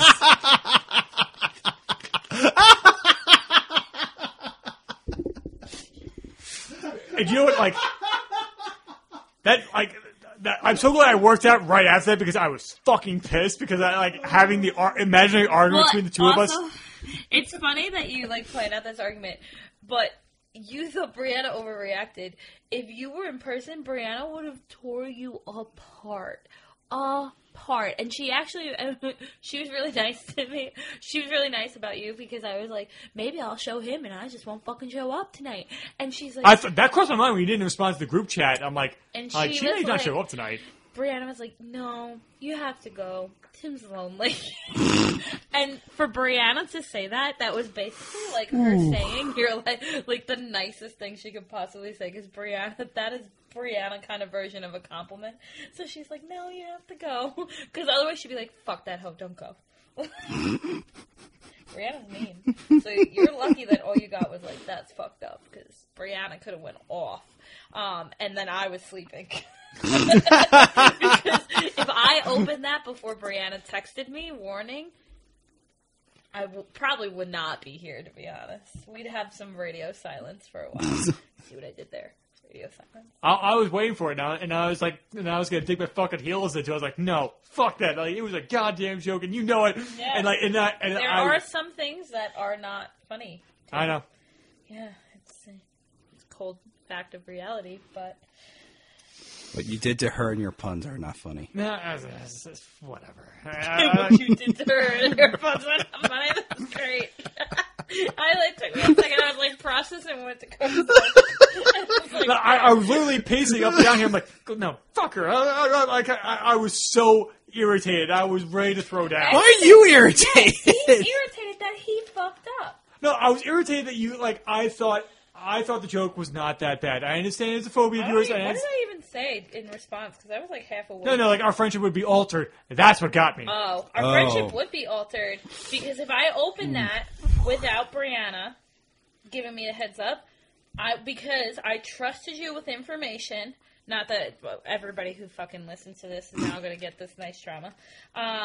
Sip the tea, motherfucker. But I trusted you with information, and you threw back in my face, which is a huge no-go for me. So you're having a laugh, but you're having a laugh at your expense. Of me, I know. And not in a way we're having a conversation, stuff like that. You would have literally ruined my day if I had opened that and got it. I had a friend extremely afraid of whales. Extremely, and I was doing one of those, movie, this is my favorite scene, this is my favorite childhood movie, whatever. One of them was Free Willy. So I texted her, and I said, I'm going to tag you in something.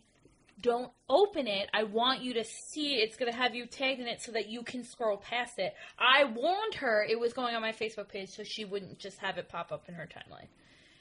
Because there's this thing called common courtesy. She's right, Cheeto.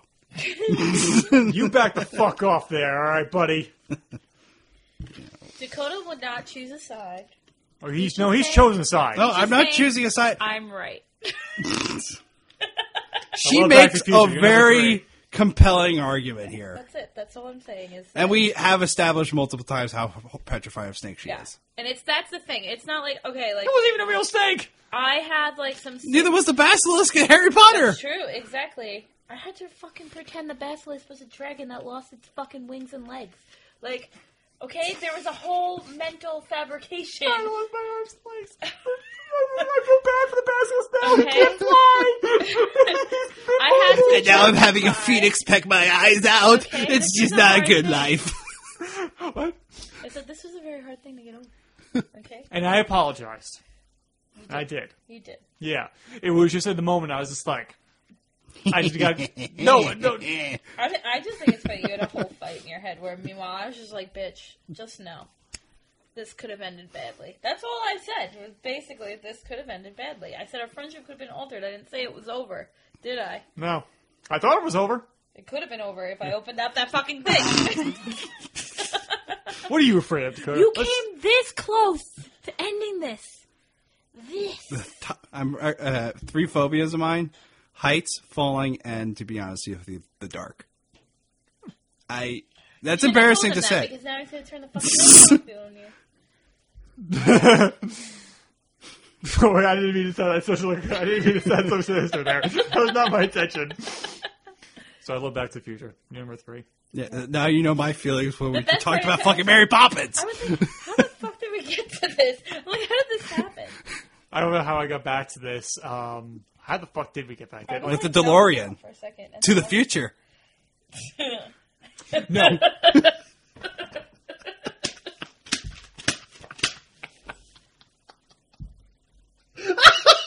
Children.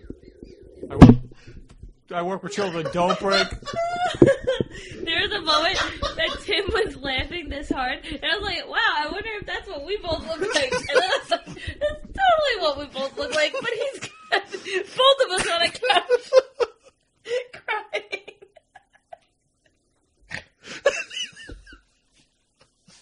You're cracking! Nope, I'm not laughing. If I lose my contact again, y'all are dead. It's okay. She has the foresight to keep them in your eyes now. I'm always lost. And coming back down after that pun. Okay, Hey, it brings you what back. number? What number are we? You Three. 3. Okay. So, talking about going from a really lighthearted thing to Back to- Schindler's List.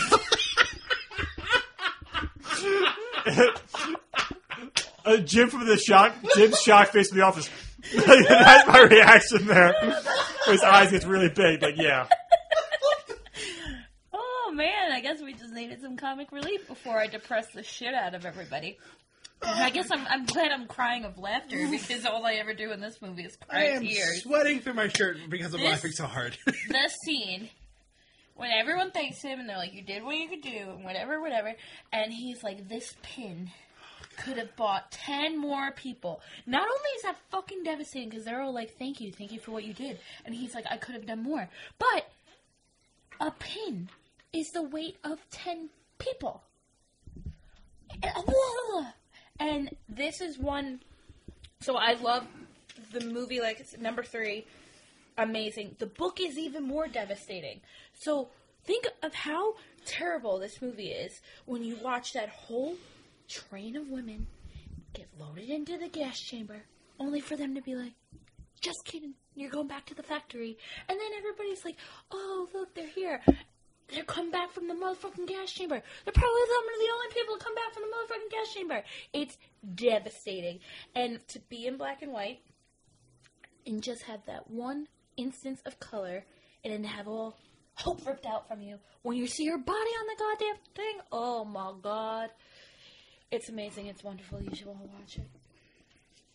I think the one thing that's really remarkable at the Schindler's List is that there's a lot of I don't want to say a lot, but there's a bunch of comedy in the first act. I mean, like it has to be. Yes, it's a serious situation, but Liam Neeson's kind of like charismatic, and there are comedic He is, scenes. and that's the thing.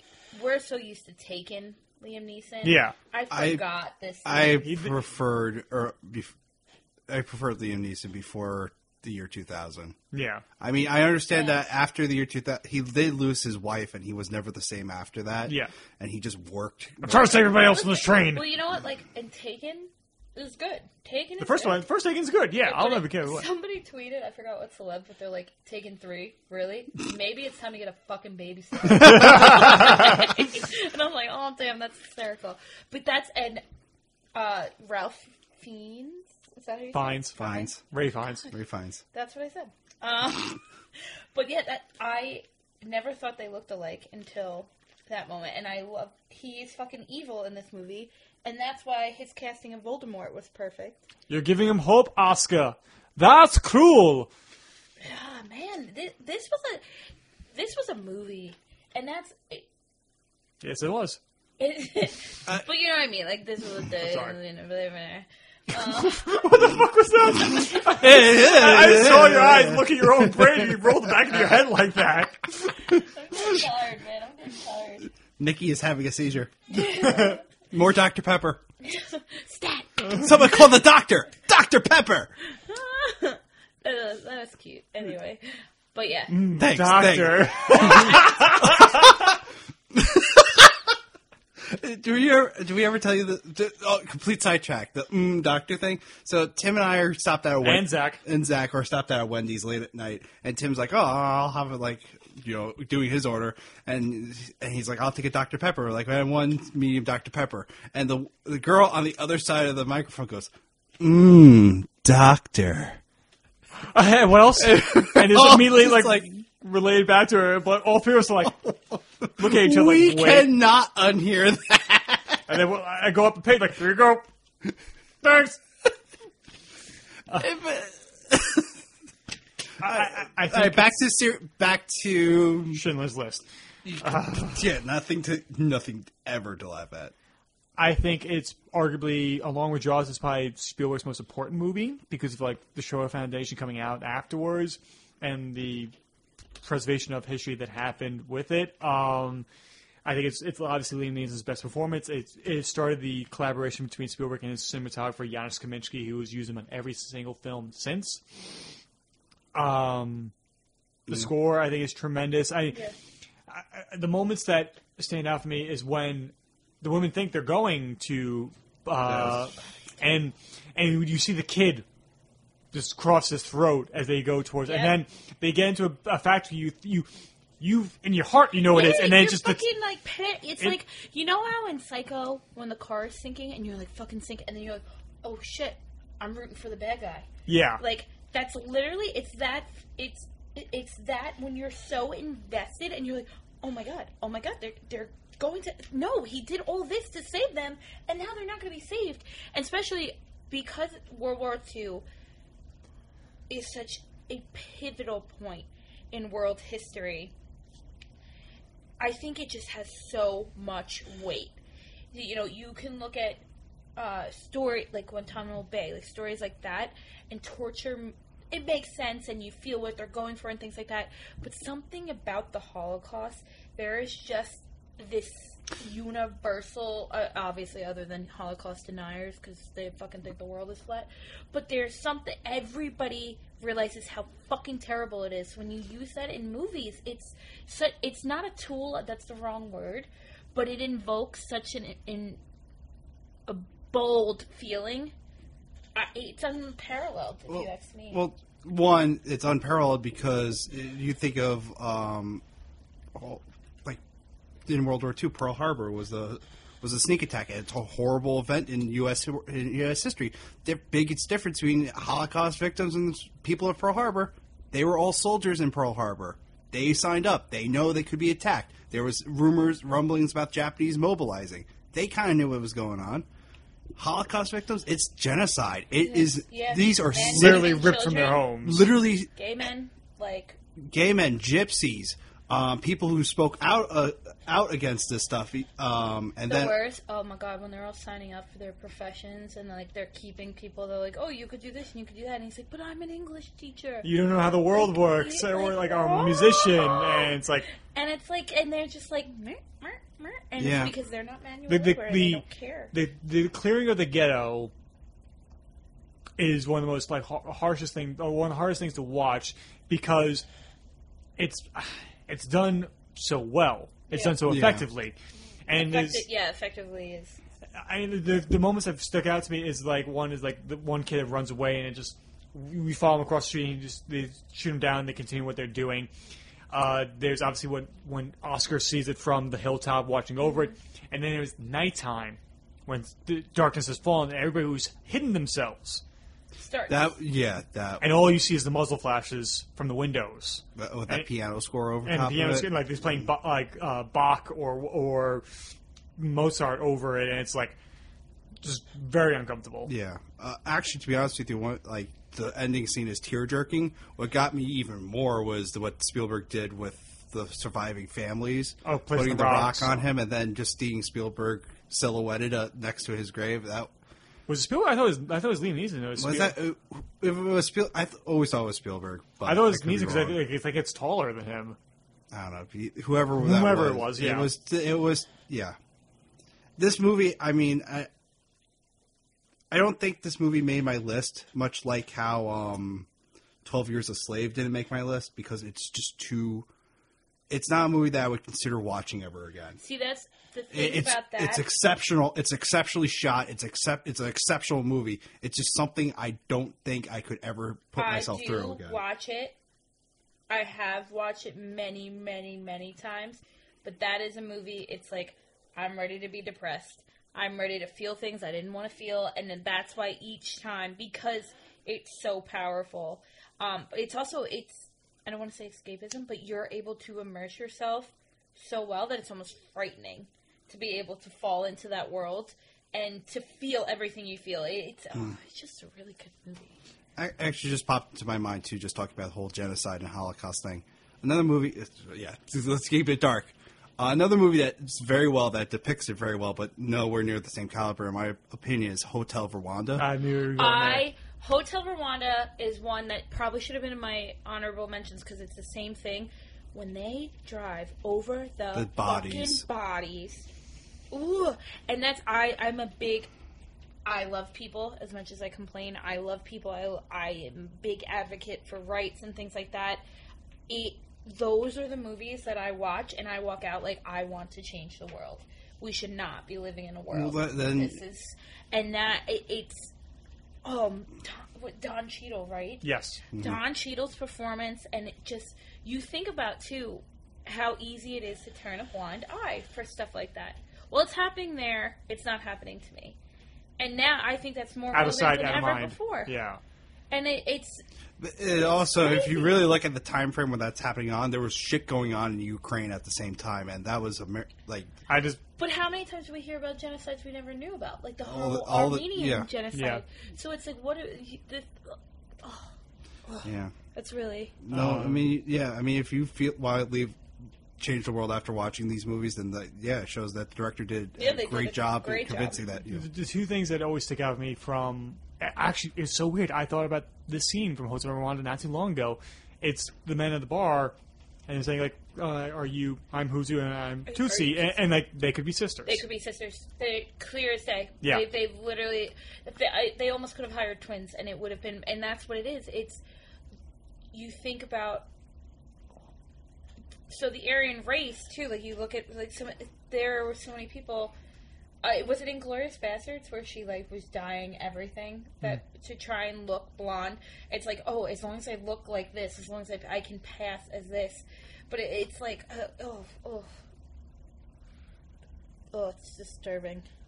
And I don't then- even know where I was going. I, like, had to Yeah, stop. I got so, And like, the other scene I enjoy is, or it's like when it's Nick Nolte's the UN representative. He's like, I can't do anything. I can't intervene. I can try and get people out, but I cannot use my armed men to be able to defend him and everything like that. And he's informing Don Cheadle what he has to do. But yeah, let's. Well, that's when you like that scene. That just because like the whole Turks and Caicos things for me. We were supposed to be in St. Martin. That got annihilated by Irma.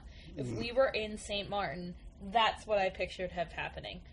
Us being in that kind of situation, because it completely... we probably all four of us wouldn't have made it back. And that was a huge concern of mine looking back. I shouldn't say concern. That was a huge, like, when you, like, look back and you're thinking, like, what could have happened. Right. And so we were very fortunate in that aspect, but it's and, like, imagine, like, you literally stuck and there's nothing you can do, and it was a hotel. It was literally a hotel. Like, I'm not kidding. But yeah, no, I agree with you 1,000%. I actually was curious when you said, you know what reminds me, and I thought you were going to, there's so many very memorable, very good World War II movies, Holocaust movies, things like that. I thought you were going to go with that. I think that's one of your honorable mentions is one, right? Yes. You have the book thief, right? Yeah. Sorry, I keep... Which is another great movie, but yeah. You're number 3. Oh, yeah, it's my turn. Oh, yeah, back to Lighthearted. How well- long is this episode? Well, we only have a few more turns, so... And batteries are very low. Oh, God, so let's pick it up then. So my number 3 is High Noon, which I brought up briefly where I mentioned number 14, Rio Bravo. High Noon with Gary Cooper and Grace Kelly in it is one of my favorite obviously number 3 slot. It has been for a long, long time. I saw this in college my freshman year, and it was so powerful for me because this is probably the most realistic Western scenario.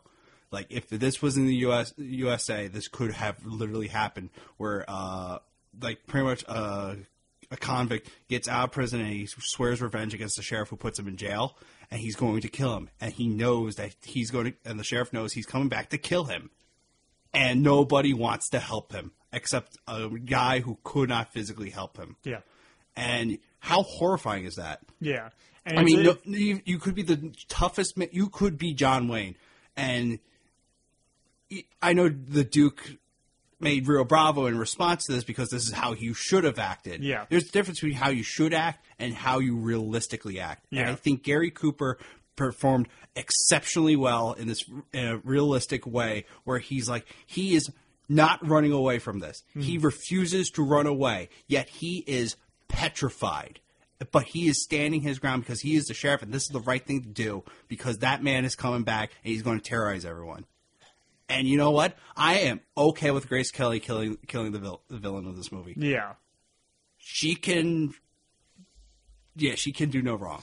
There's two things that I think about when High Noon. One is that in Once Upon a Time in the West, Once Upon a Time in the West is very reverential to other Westerns, and has Once Upon a Time in the West opens. There's 3 comics waiting at the train station, waiting that they think they're going to meet somebody. Yeah.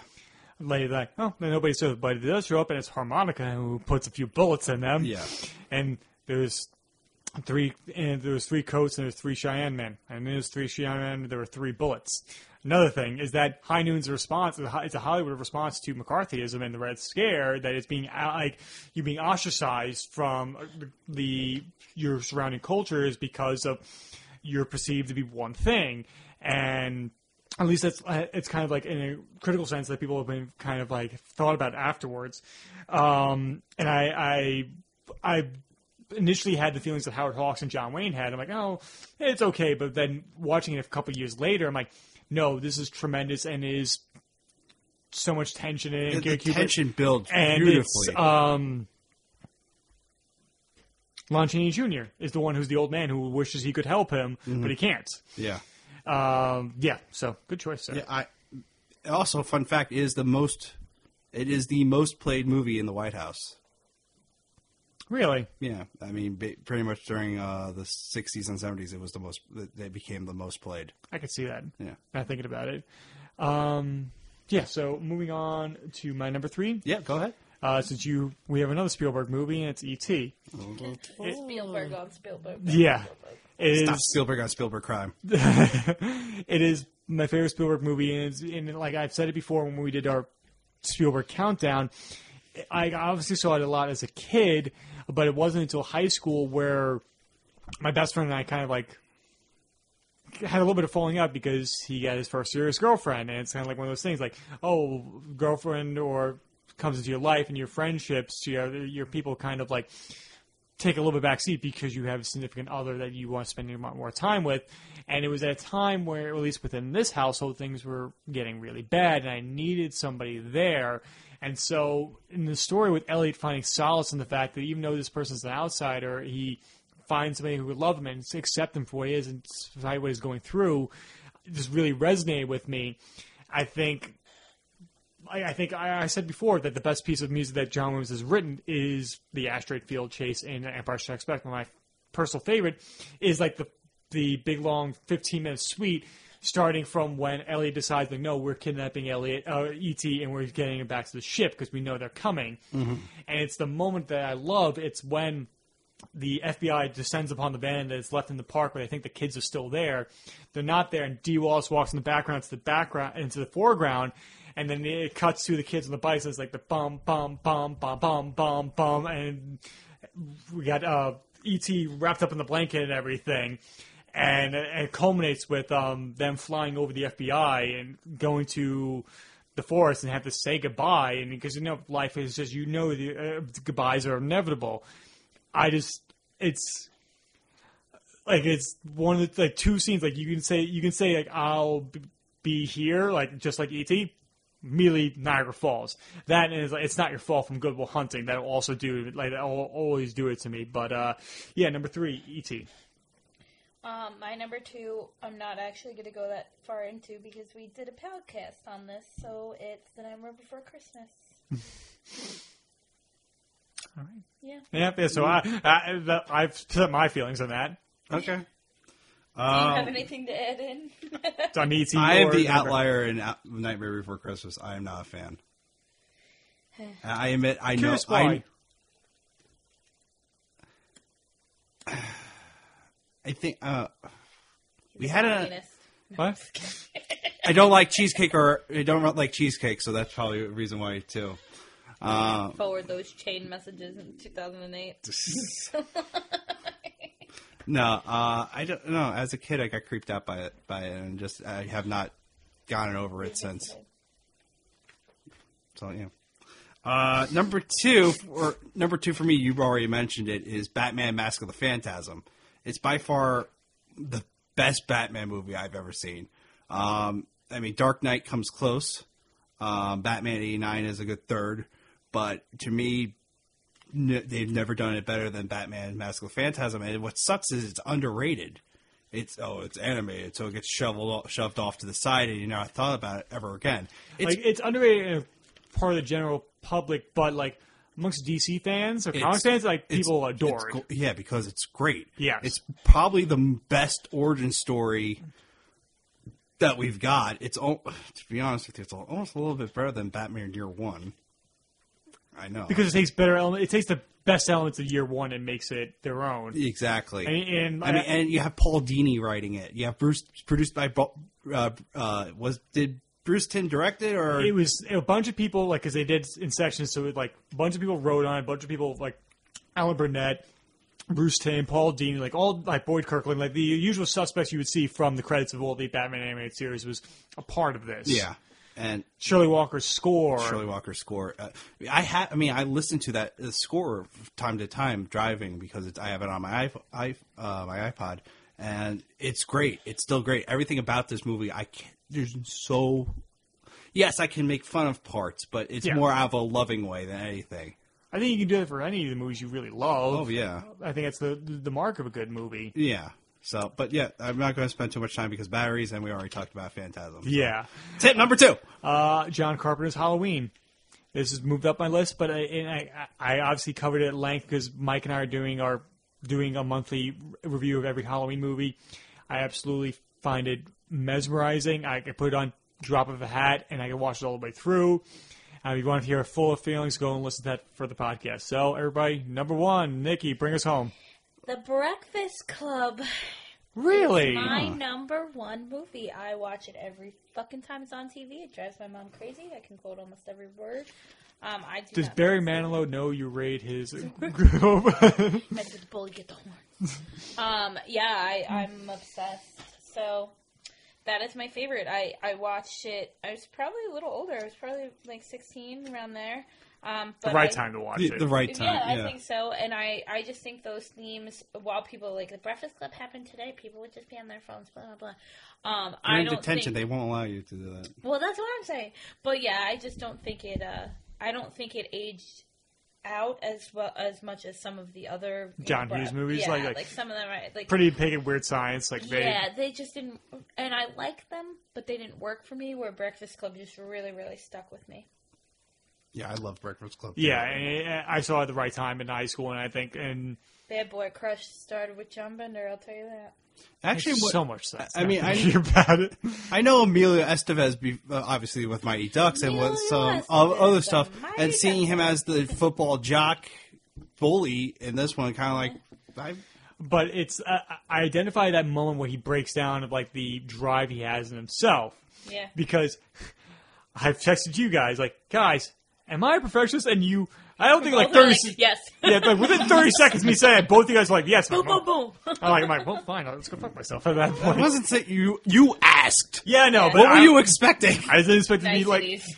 No. I didn't expect it to be like you guys would be like, well, yeah. I didn't know it was gonna be like so definite. You guys been like yeah, it seemed like you've been there's no sitting on argument. that for a while, and you We're wanted still been wanting, arguing it. We're like, yes. and you've been wanting to say that for a long time, and so the We kind of didn't want to fresh, say it was an observation, and it got brought up, and we answered you. yeah, and like the pressures he puts on himself, like I can identify with that, and of course, like there's a little part of everybody, I think, in every one of those characters, even a very minute detail. I think we're all a bit of a basket case. We all wish we could be like the popular person if we wanted to. We all can be brainy and such. Thinking back to what you said, Nikki, I think this movie has held up the best out of all those movies. Yeah. Even Ferris Bueller is dated, and it's just something like that. That won't I think fucking it's just happen. this was just a very basic. It's a very Because and- this can happen in any high school, Yeah. anywhere. Yeah. I mean, there's no doubt about it. Any high school. I mean, some high schools, even look at Sachem, has like still 1970s, 1980s decor in their library. It's true. So, yeah, And don't you forget about Got me. me. great soundtrack. Don't. That actually came on. I was listening to like an oldie station that came on, and I'm driving home Friday night, so I just had my hand out my window the entire ride home. I was trying to make turns, negotiate that. I'm like, this is tough. Yeah. But Dakota, I think I know you want to raid where your first one I is. have said this multiple times, multiple times, and it is still. It brings a smile to my face every time it's on TV or whenever I pop it in. Raiders of the Lost Ark. By far my favorite movie of all time. as much as I think that Phantasm, High Noon, and Empire Strikes Back are perfect to start, near perfect start to finish, I honestly do believe Raiders of the Lost Ark is perfect start to finish. There is nothing I can complain about. I mean, yes, once again, I could lovingly make fun of a lot of things, but it's all out of love. And but this movie, just this John Williams score in it is so epic. The character is so memorable, and to be honest with you, I think this is Harrison Ford at his best, because I think truly Harrison He's giving Ford, a shit. He's giving a shit because he truly is invested in the character of Indiana Jones, because I feel like he actually feels like he is Indiana Jones. Yeah. He does crazy shit on like in his normal life. I mean, he broke his leg because his plane crashed while he was delivering like fucking like supplies to refugees or Yeah. something like that. So, I mean, yeah, everyone knows Raiders of the Lost Ark is my favorite, and I hold firm to that. I mean, popping on a DVD, I will quote it. I will, He's good. yeah. He's very, very good. Belloc! Belloc! I mean, there's a video I gotta send you guys. It's like the Spielberg hook and like what he does with action sequences and how it makes things memorable. Like how he like this he's great creating beats in the action, dude. Especially like the example he uses the video say person's like the tank sequence and. He says like there's 14 major beats that happen in that sequence. Yeah. It's like every like 48 seconds a major beat happens there, and same thing I think is wonderful. Crusade is my favorite of that, but I think the innovation was made with Raiders. Yeah, but like I said in Star Wars, Empire Strikes Back, how I will fight tooth and nail to prove that Star Wars Empire Strikes Back is the best of that series. I don't have a problem with people saying that that Temple of Doom is their favorite or Crusade is their favorite, because there's something great about every single one of them. Yes, Kingdom of the Crystal Skull I am a defender of, but I know it's no one's favorite. No. But I understand where Crusades come from. But Raiders for me is you can't go wrong with that. And I even love like the fact that like even the fist fight outside like the giant wing is very simple but so effective. So great. Yeah. It's fun, and you know the risks. Yeah. And especially with the Cascos, it's like, oh, Yeah. shit. And then the truck chase afterwards. And he gets shot in the arm. And he's getting punched in the wound. Yeah, but thrown out the window. And he crawls back over the truck just to get back in the cab. Oh my god. Yeah. I can't hate you for that. And so we've reached what? Yeah. No. Yeah. Go ahead. Sorry. So we've reached my number one. Oh, honorable mentions. Do you want us to do it before you do number one? Yes. Okay. Go ahead, Nikki. Free Willy, Newsies, Sister Act 1 and 2. Meet Me in St. Louis, Citizen Kane, Psycho, then Edward Scissorhands, Beetlejuice, Sleepy Hollow, and then Breathless. I have a list longer. My honorable mentions is now longer than my top 15. All right. The Enemy Below, The Great Escape, The Matrix, Heaven Knows Mr. Allison, Saving Private Ryan, Good Will Hunting, Fantastic Beasts and Where to Find Them, The Book Thief, The King's Speech, Scent of a Woman, Castaway, Goon, The Edge, Halloween, Princess Mononoke, and My Cousin Vinny. Nice. My honorable mentions: Wizard of Oz, Batman Begins, The Seven Samurai, because I felt really bad keeping Akira Kurosawa out of my list. It fucking hurt me. Bride of Frankenstein, that hurt to keep me. That was used to be in my top 10, but I was like, oh, it kept falling further and further away. Willy Wonka and the Chocolate Factory, that's my favorite musical. Willie or Charlie? Willy. Sorry. That's the original? That's not the original. No. The book is called Charlie and the Chocolate Factory, but the first adaptation with Gene Wilder is Willy Wonka and the Chocolate Factory. Is it? Oh, Yeah. I'm just kidding. I had it back. Yeah, I thought It's the midnight. Johnny Depp one was Charlie and the Chocolate Yeah, Factory. yeah. The ironic thing is that Willy Wonka and the Chocolate Factory is more about Charlie, and Charlie and the Chocolate Factory is more about Willy. Make it that way, you will. I like both. Yes. What else? I should have written down my honorable mentions. Caddyshack, Airplane. Oh, forgot. Damn it, Airplane. Blues Brothers. Were you there when we tapped Sand City's beer? I am IPA. Don't call me Shirley. No. They have both. They're like, Shirley, you're not IPA. And then I picked a bad day to stop sniffing IPA. Yeah, they're big fans over there. What can you make of this? I can make a hat, a a brooch, a flying pterodactyl. The shit's really gonna hit the fan out there.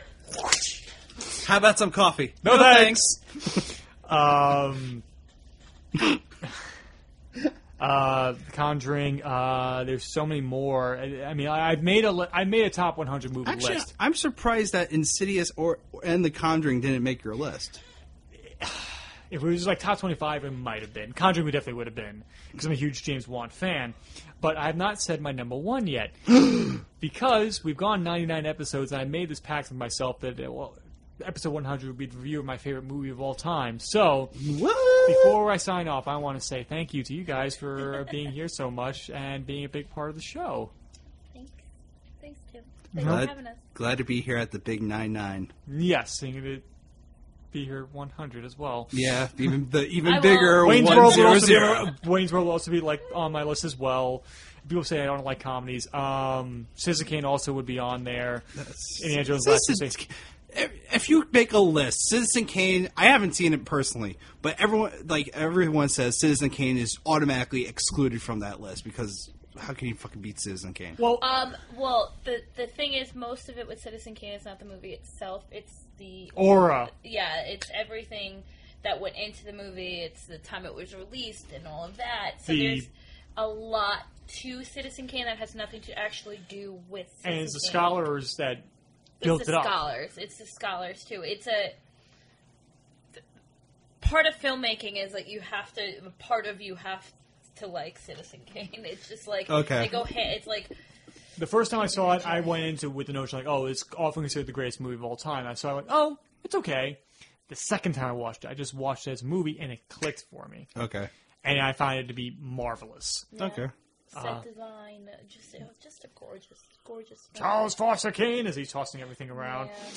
And so, before we sign off, because I'm giving you a little tease, come back for episode 100 as we review my favorite movie of all time.